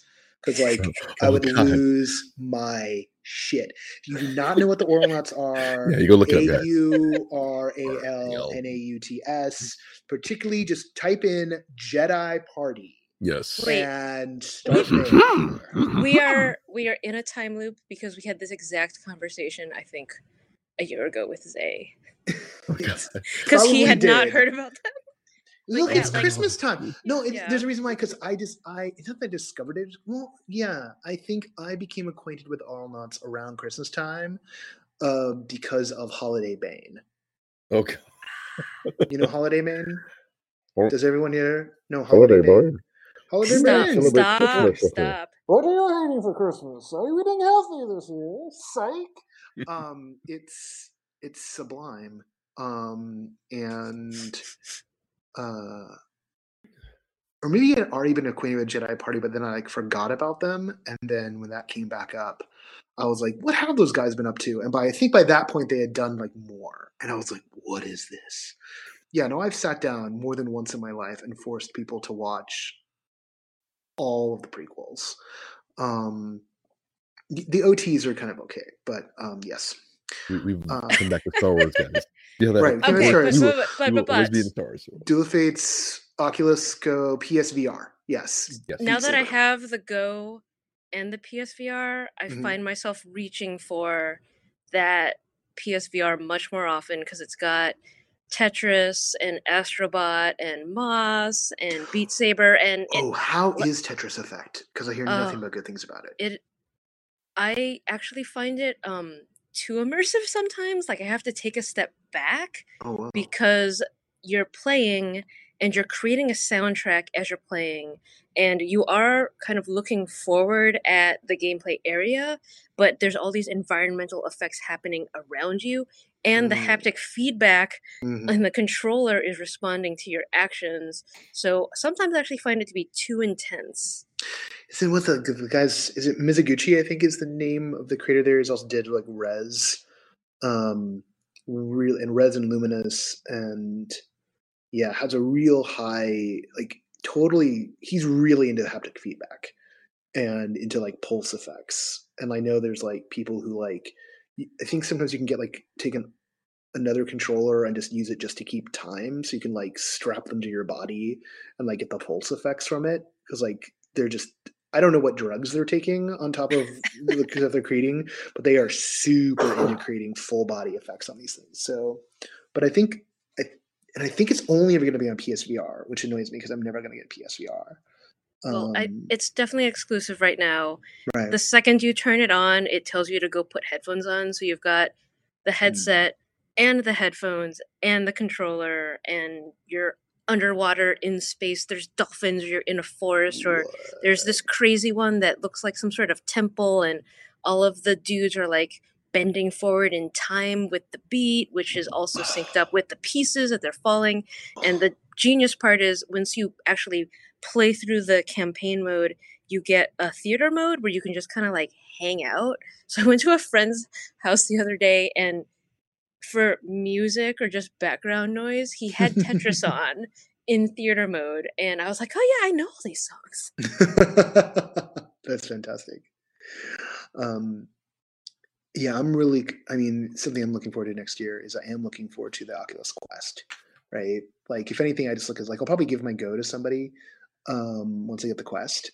And because that one should have Beat Saber at launch, and it's going to be 6 Degrees of Freedom and Untethered, and I've just been waiting. I've been waiting for that moment. And Beat Saber, like, yeah, like it's probably going to be like $400 or something like that, and like, you know, next year will probably be much tighter than this year, I imagine, the way things are shaping up for me financially. But I want that. But the Jim, you've got Beat Saber. That's not a terrible idea. You can also log it as a fencing workout on your phone, which is what my friend Dan does, and it confuses everyone. You're fencing? Of course, I would take a fencing class. Yeah. that's gonna. I mean, that the 60 Degrees of Freedom headsets, like with a couple more things like Beat Saber out there in the world, it could be a game changer this year. Like, I'm not gonna bet heavily on it. Um, I think it also depends on what sort of narrative experiences that are native to the format come through. Because there was a lot of like, I mean, I've seen some VR video stuff, particularly VR video stuff. Like, I mean, Delusion just dropped recently, and Delusion, which is on the Samsung Gear, Samsung VR video, um, and it's got a lot going for it. And it's Lies Within, so it's like that story, and it's like the production design and the acting, and it's like totally rock solid. Um, and then like the Willows is available through like a strange little app, and it was a really good, like, it was only like 180, but it was definitely an interesting, like, oh, and this is really the Willows. It had a little telltale action going to it in terms of you got to pick your tracks and then told you at the end like what you did. And so like I was like, oh, that's cool, right? It has like a little bit of interaction to it, but definitely lets you like be completist about it. And I think for someone who saw the Willows and liked the Willows, like it's really a great thing to have. And I definitely enjoyed it. And there's a few like short form pieces that I've liked over the years, but not a lot of stuff like really takes advantage of the format. Like you don't get a lot of dispatches. You don't get a lot of stuff, particularly you don't get a lot of stuff that plays with the 6 degrees of freedom kind of ability to move around. And I think that if we're lucky, there's a bunch of content, and I say this pure speculation, I have no idea. If we're lucky, there's a bunch of content that's sort of waiting in the wings that really plays with those dynamics, and will drop at launch. Because I think for me, when I got the Go, I was very excited to get a few things like virtual reality, which is fantastic, and keep talking keep talking Oh, or I everyone love that explodes or song. whatever. Yeah, that game is so much fun. I still haven't played it yet. I own it, but I still haven't played it yet.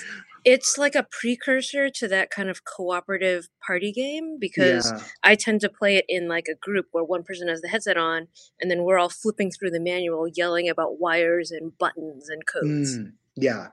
So like I'm into that. And there are even little things like um you know Kara's got to go, and you can play Boggle, right? Like licensed Boggle inside. And so we just had we just hung out one day inside like the little Oculus space that there was in like the little game room that we had, and we were just shooting the shit and playing Boggle, and it was like, this is great, but like not everyone's in there all the time. So like, and one of my friends is like super into VR chat, and I'd love to go visit some of her worlds. But all of that, I mean, so much of stuff is tied to, Anthony knows what I'm talking about. Yeah. It's all tied to the PC, and I just don't want to be tethered. Like it's just not something I'm really interested in doing. And in many ways, like the original Gear VR like spoiled me. The first time I had that on my head, I was like, yeah, why would I don't know. No more cords. And it's taken like 4 years before the tech was powerful enough. And it's like I find myself playing my Nintendo Switch way more than I play my Xbox One X. Yeah. There's no wires. It's no strings. Look, Mom, there's no strings. Yeah. There's got no strings to hold me down, and I'd rather take a graphically simpler experience, that the actual physical experience was better. Yeah. Now see, when they come out with a goggle upgrade for from the Nintendo Switch, it's when they're up in their game because of what it can do right now. Like, it'd be interesting to see if somebody figures out that, because the way that controller works, it's like, hey, tilt and pan. Yeah, I mean, there's some of that. I mean, Nintendo's always so. I mean, they march their own drum, so I wouldn't expect it there. I mean, there's always like people speculating like, what is Apple going to do with AR and VR? And so I wouldn't be surprised if Apple doesn't come up with some kind of goggle setup that that is based off of the core idea is like, this is a pair of glasses that is pass through AR, that it's not a Magic Leap or HoloLens type situation. Like I could see them maybe doing that kind of setup.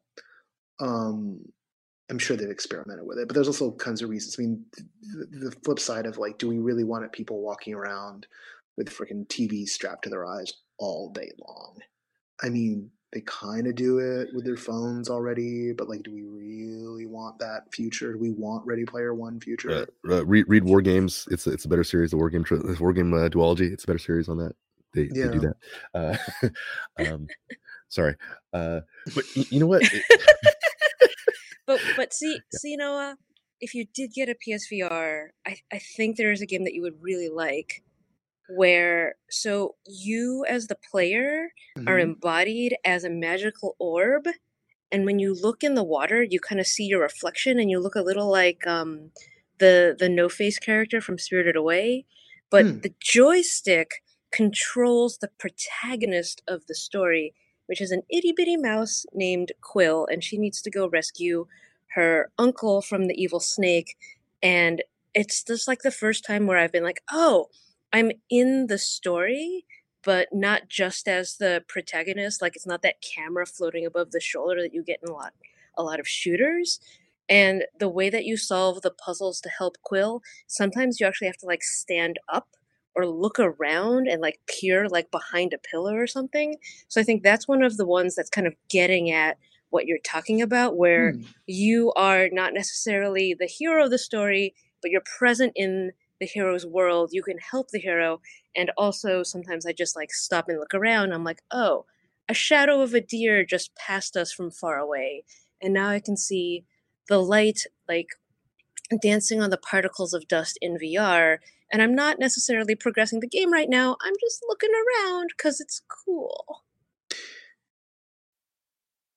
It sounds really nifty. And I also really want to play the Spider-Man game that's on PS4. But you guys are killing me. I got kids. Sorry. Sony, the PlayStation, because there are Sony products that like I buy and I love, and in fact, I got my major Christmas present to myself this year was some pretty wicked over-the-ear wireless noise canceling Sony headphones, because they got a very, very great review. And then I happened to be in a Best Buy that day with a Best Buy credit card burning a hole in my pocket. And I was like, uh-oh, I think I just got Christmas. So it's not that I don't buy Sony things, but I have an antagonistic relationship to the PlayStation brand for two reasons. One, in the PlayStation 1 era, Bushido Blade, which was an excellent game, but came out pre DualShock when the analog sticks. I blistered my thumb so badly on that garbage controller that was the original controller, because that cross pad on the original PlayStation 1 was crap. And that was college for me, and it messed things up. And I was like, this is bullshit. I do not want to own this machine. So I never bought a PlayStation 1. In the PlayStation 2 era, maybe not in the PlayStation 2 era. It was either PlayStation 2 or PS. No, it was PS. Yeah, it was before the PS2. Was when the Dreamcast came out, and the Dreamcast came out, and the Dreamcast, the dearly departed Dreamcast. It was Sega's last console, and I had been a Genesis kid.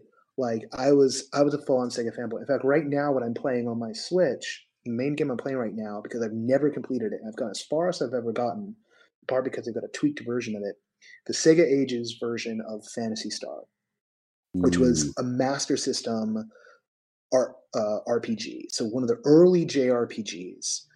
Came out in like 87 or 88, right? Maybe 89 at latest. Absolutely beautiful. Like to this day, because the art style like holds up in pixel art form, but it was always gorgeous. The Phantasy Star series for me is something I've daydreamed about a long time. I've owned this game a couple of times. I've never been able to complete it. The Sega Ages version I highly recommend because they've tweaked the grind on it. So basically they've cut the grind into a quarter. So like fewer battles, more XP. You just level up through it really quickly because they're like, hey, guess what? You're probably playing this because you always wanted to play this, but you don't want to spend 30 hours of your life on an 8-bit role-playing game. So we're going to give you the experience of running around and doing all this stuff, and we're just going to get you leveled up faster. And it's like, thank you. So I'm really enjoying it, right? I've spent me like 7 hours over the Christmas break, and I think I'm like 2/3 of the way finished already, right? It's perfect. Hard to track the story because like there's no tools for tracking the story. Like, so I'll pick it up and like, I gotta go read a walkthrough right now because I've completely forgotten what I'm trying to do. But when the Dreamcast came out, Sony instantly started saying, hey, we've got a new console coming out too. And so they vaporwared the PS2 for like a year to a year and a half. And the gaming press was like, well, I don't know if anyone should buy a Dreamcast because, the PS2 is about to come out and that's going to change everything. And then it kept on not coming out. And in the meantime, there were these brilliant games, like these crazy weird games for the Dreamcast. And it was even one of the first machines to like have like an internet port on it and the whole 9 yards. But Sony managed to, in part, I mean, Sega also screwed up, but like Sony managed to, from PR alone, vaporware the Dreamcast to death. That was 19 years ago. I've never forgiven them.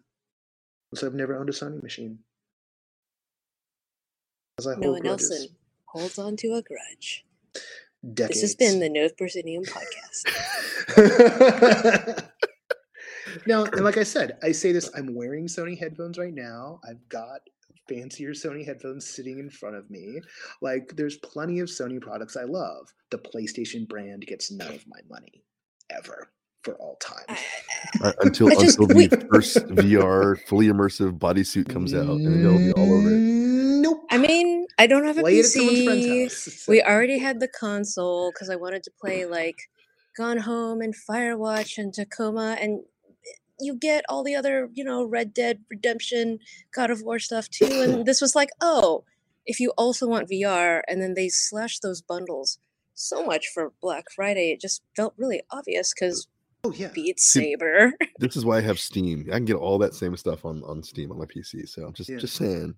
I mean, look, I wish. Look, if Sony hadn't vaporwared, 20 years ago, I probably would have wound up like owning like a PS3, and I definitely would have wound up owning a PS4 at some point, right? Because of the PSVR. Like, there's been plenty of things that have come out where I was like, wow, I really wish that I didn't swear a blood oath against PlayStation, because that looks like a great game. Particularly right now with like Marvel Spider-Man, like that looks like as good as like Spider-Man 2, which was on every single system, which is one of my favorite games of all time, right? Or then Ultimate Spider-Man, which came out afterwards, that had the same swinging mechanic and was just like, these are fantastic games. Like, they really feel like Spider-Man. Like, this is a whole original story and looks really cool and yada, yada, yada. Too bad about that blood oath. I mean, you missed The Last of Us, dude.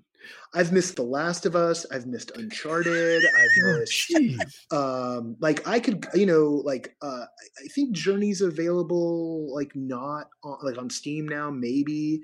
So I missed Journey. I missed Flower. You haven't played Journey? Haven't played Journey. Okay, haven't played Flower. This podcast is over. No, like, and these are. I mean, look, it's not like I don't suffer for it, but they really. No one suffers as much as Noah. They should not have vaporwared the Dreamcast. They killed something that was perfect and beautiful, and they didn't need to kill it. Like, we learned later that you could have multiple consoles, right? Like, there was a truism in the day, right? That there could only be one console king at a time, but you didn't have to have any knockout punch. And this is true, right? Like, Nintendo would give up the crown to Sega, Sega would give up the crown to Nintendo, etc. And then Sony thought they could like lock everybody out.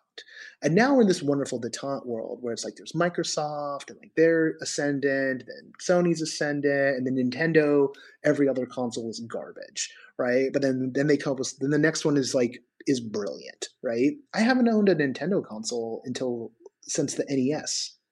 Other than I've owned the NES, the 2DS or or whatever, or the DS, not the 2DS.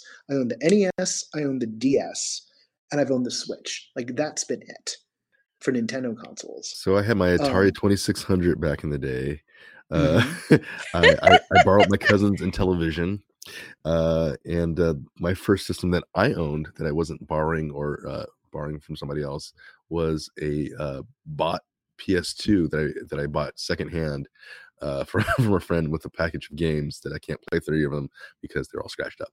So I'm just saying, some of us stick with the pen and paper a little bit because There's No. no VR pen and paper. Come on. well, it's like we keep talking about all these embodied experiences, like the VR and mixed VR, like, and I know it's a big debate among people, but like I have fallen in love with and slowly digging down the rabbit hole of um paper experiences. And I know like there's ephemera experiences. I don't know if that's like a thing, Or but like the escape room in a box stuff.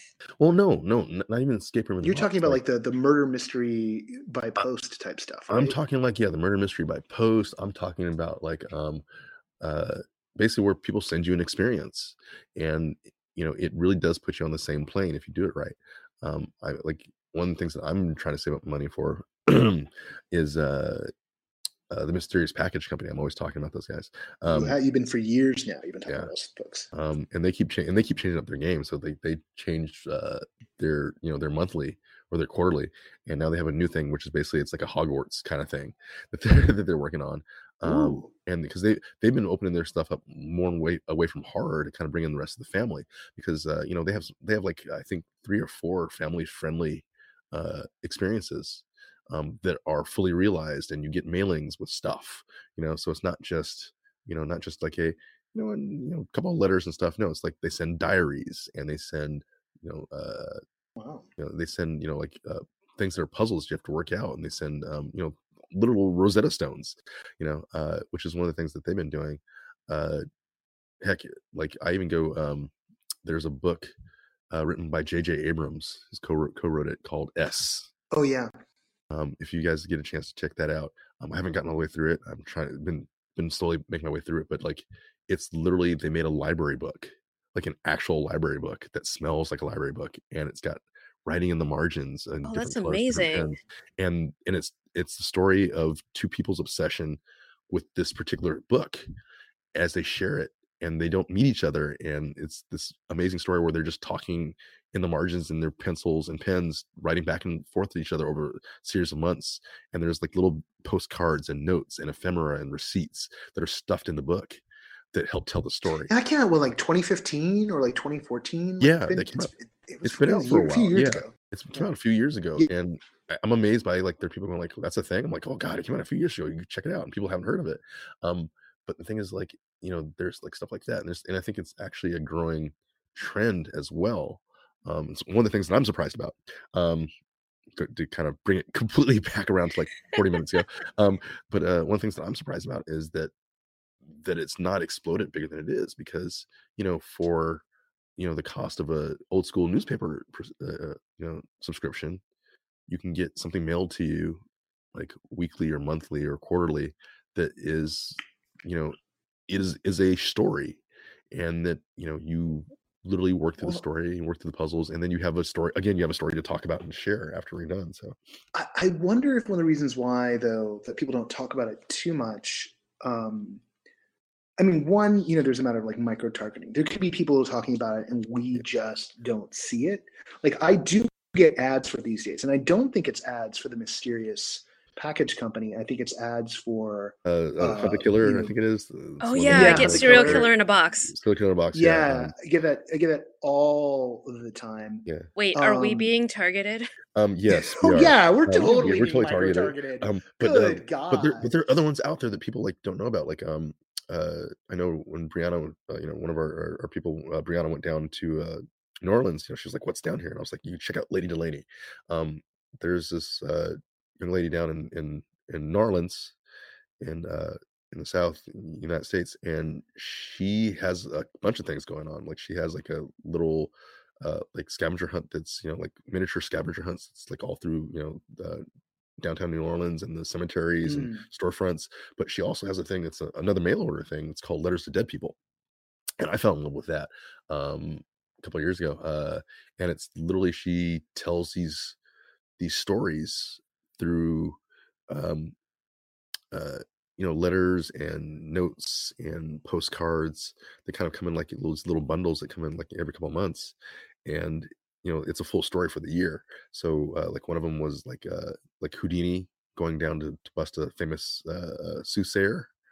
And it's basically they're back and forth and other people and agents around them, and you kind of get this, the story of what happened. And some of it's true. It's based off of real stuff.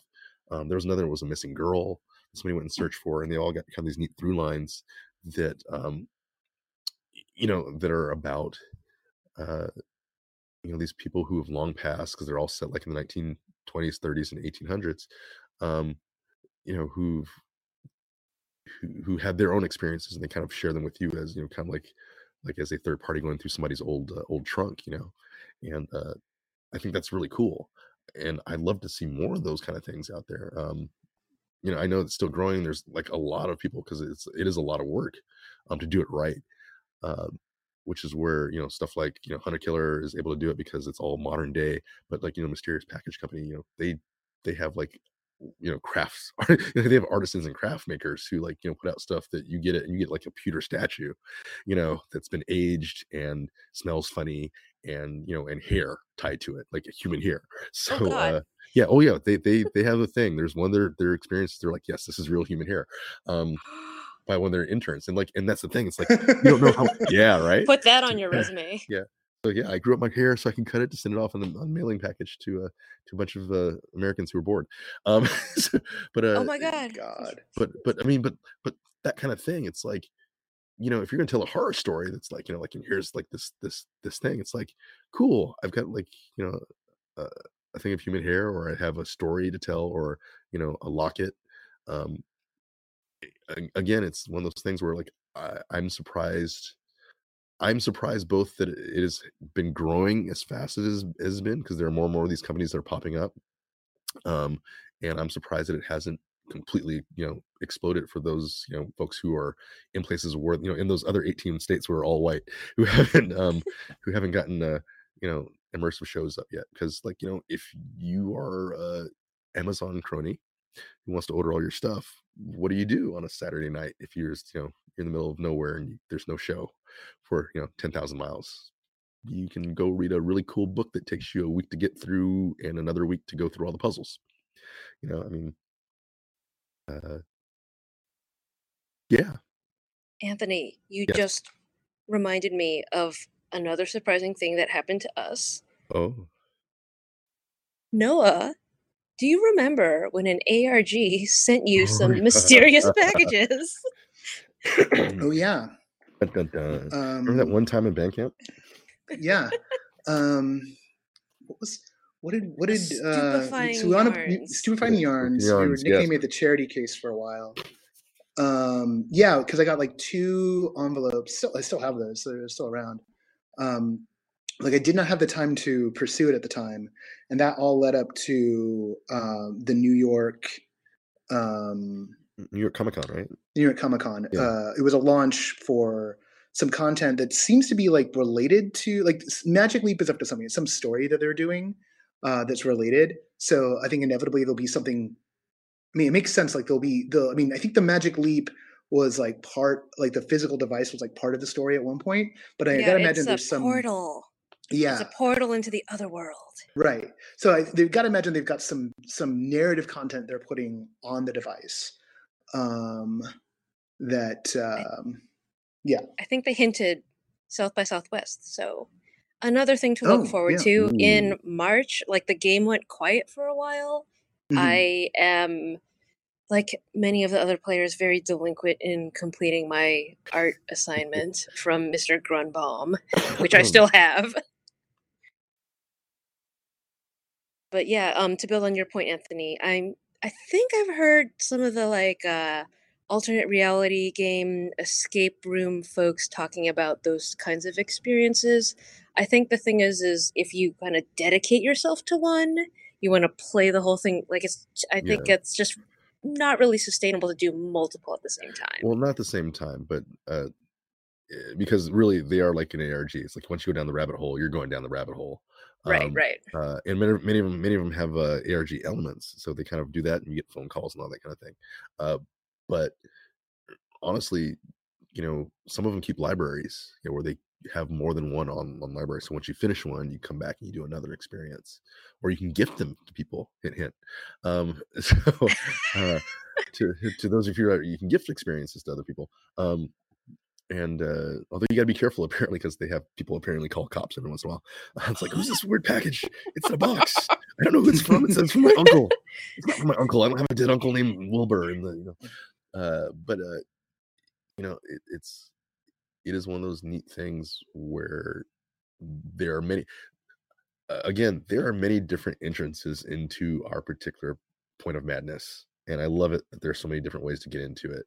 Whether or not you come into it via theater or film or interactive film or interactive theater, through video games, through role playing, through escape room in a box. Sorry, my brain just went to a Saturday Night Live sketch, and I'm just going to refrain.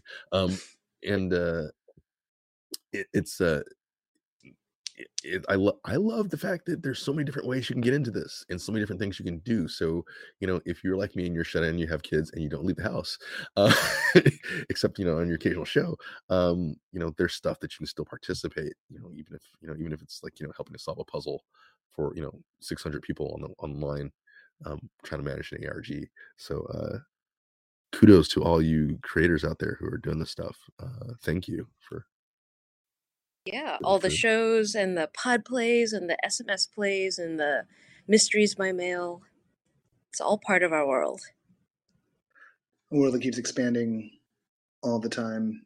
So Anthony, when are you going to write about all this stuff for us? Like, you wax poetic there. I'm working on it. Come on. Whoa. Yeah. Too early for the guilt trip. No, it's not. No, we're 2 hours and 15 minutes into the show, I think now. So we're well past the time the guilt trip. But on that note, actually, we should probably wrap up. We've covered a lot of territory, but again, for a holiday weekend. So, any last thoughts before we close up here?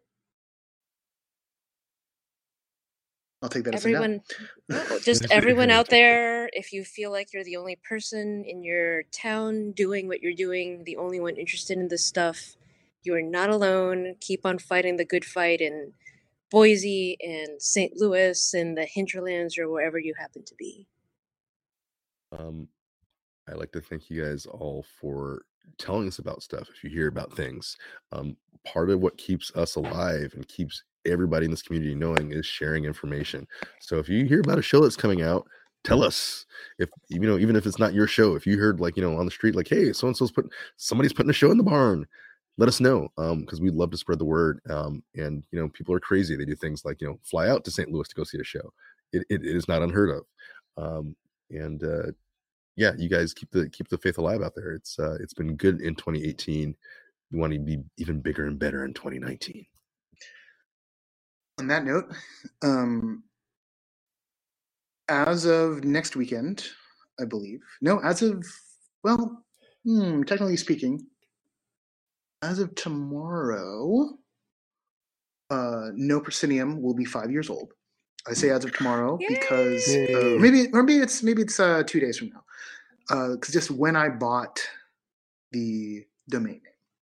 So 5 years. On the one hand, we've been at this a long time. On the other hand, we are just getting started.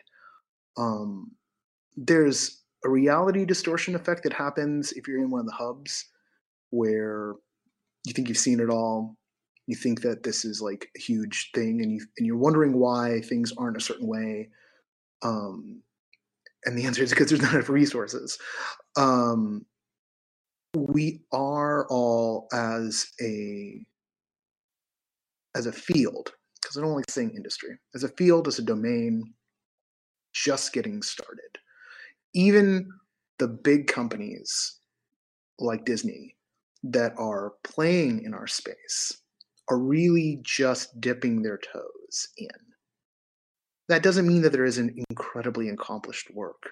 I mean, if there wasn't a Sleep No More and a Then She Fell, if there weren't things like the Tension Experience out in Los Angeles and Delusion, if there weren't people like Brian Cloudis, you know, down in Serembe in outside of Atlanta, working at a certain scale, working a certain depth, we wouldn't have the field that we do. But we are just getting started. It's a scrappy bunch, and that scrappiness is going to continue going forward. There's, you know, I myself spread myself pretty thin between this, getting Leia up on its feet, getting another IDS out the door, IDS which already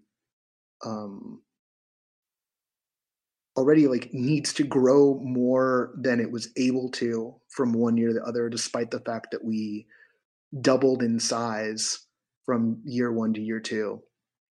Still, we need to get even bigger. There's a lot of work ahead of us. I'm kind of tired, having done it for 5 years, but I know that we're at that part where the second wind is coming, and this is a marathon and not a sprint. And we're just about to like crest that hard hill, and then a nice plateau is coming our way. So keep on pace, keep breathing, drink a lot of water, and I'll see you at the finish line. The music for No Proscenium is by Chris Porter of the Speakeasy Society, and I looked it up while we were talking, and indeed, I got it right. The sustaining about No Proscenium are Jan Budman, Lonnie Hanson, Ari Herstand, Mark Balthazar, Sam Kinkin, and Ross Sigworth. I actually was starting to read it right then, and then like the thing disappeared on my phone. I'm like, no, okay, gonna do it from memory again. You can find us at noproscenium.com. If you have a show, pitches at noproscenium.com. And until next time, we'll see you at the show.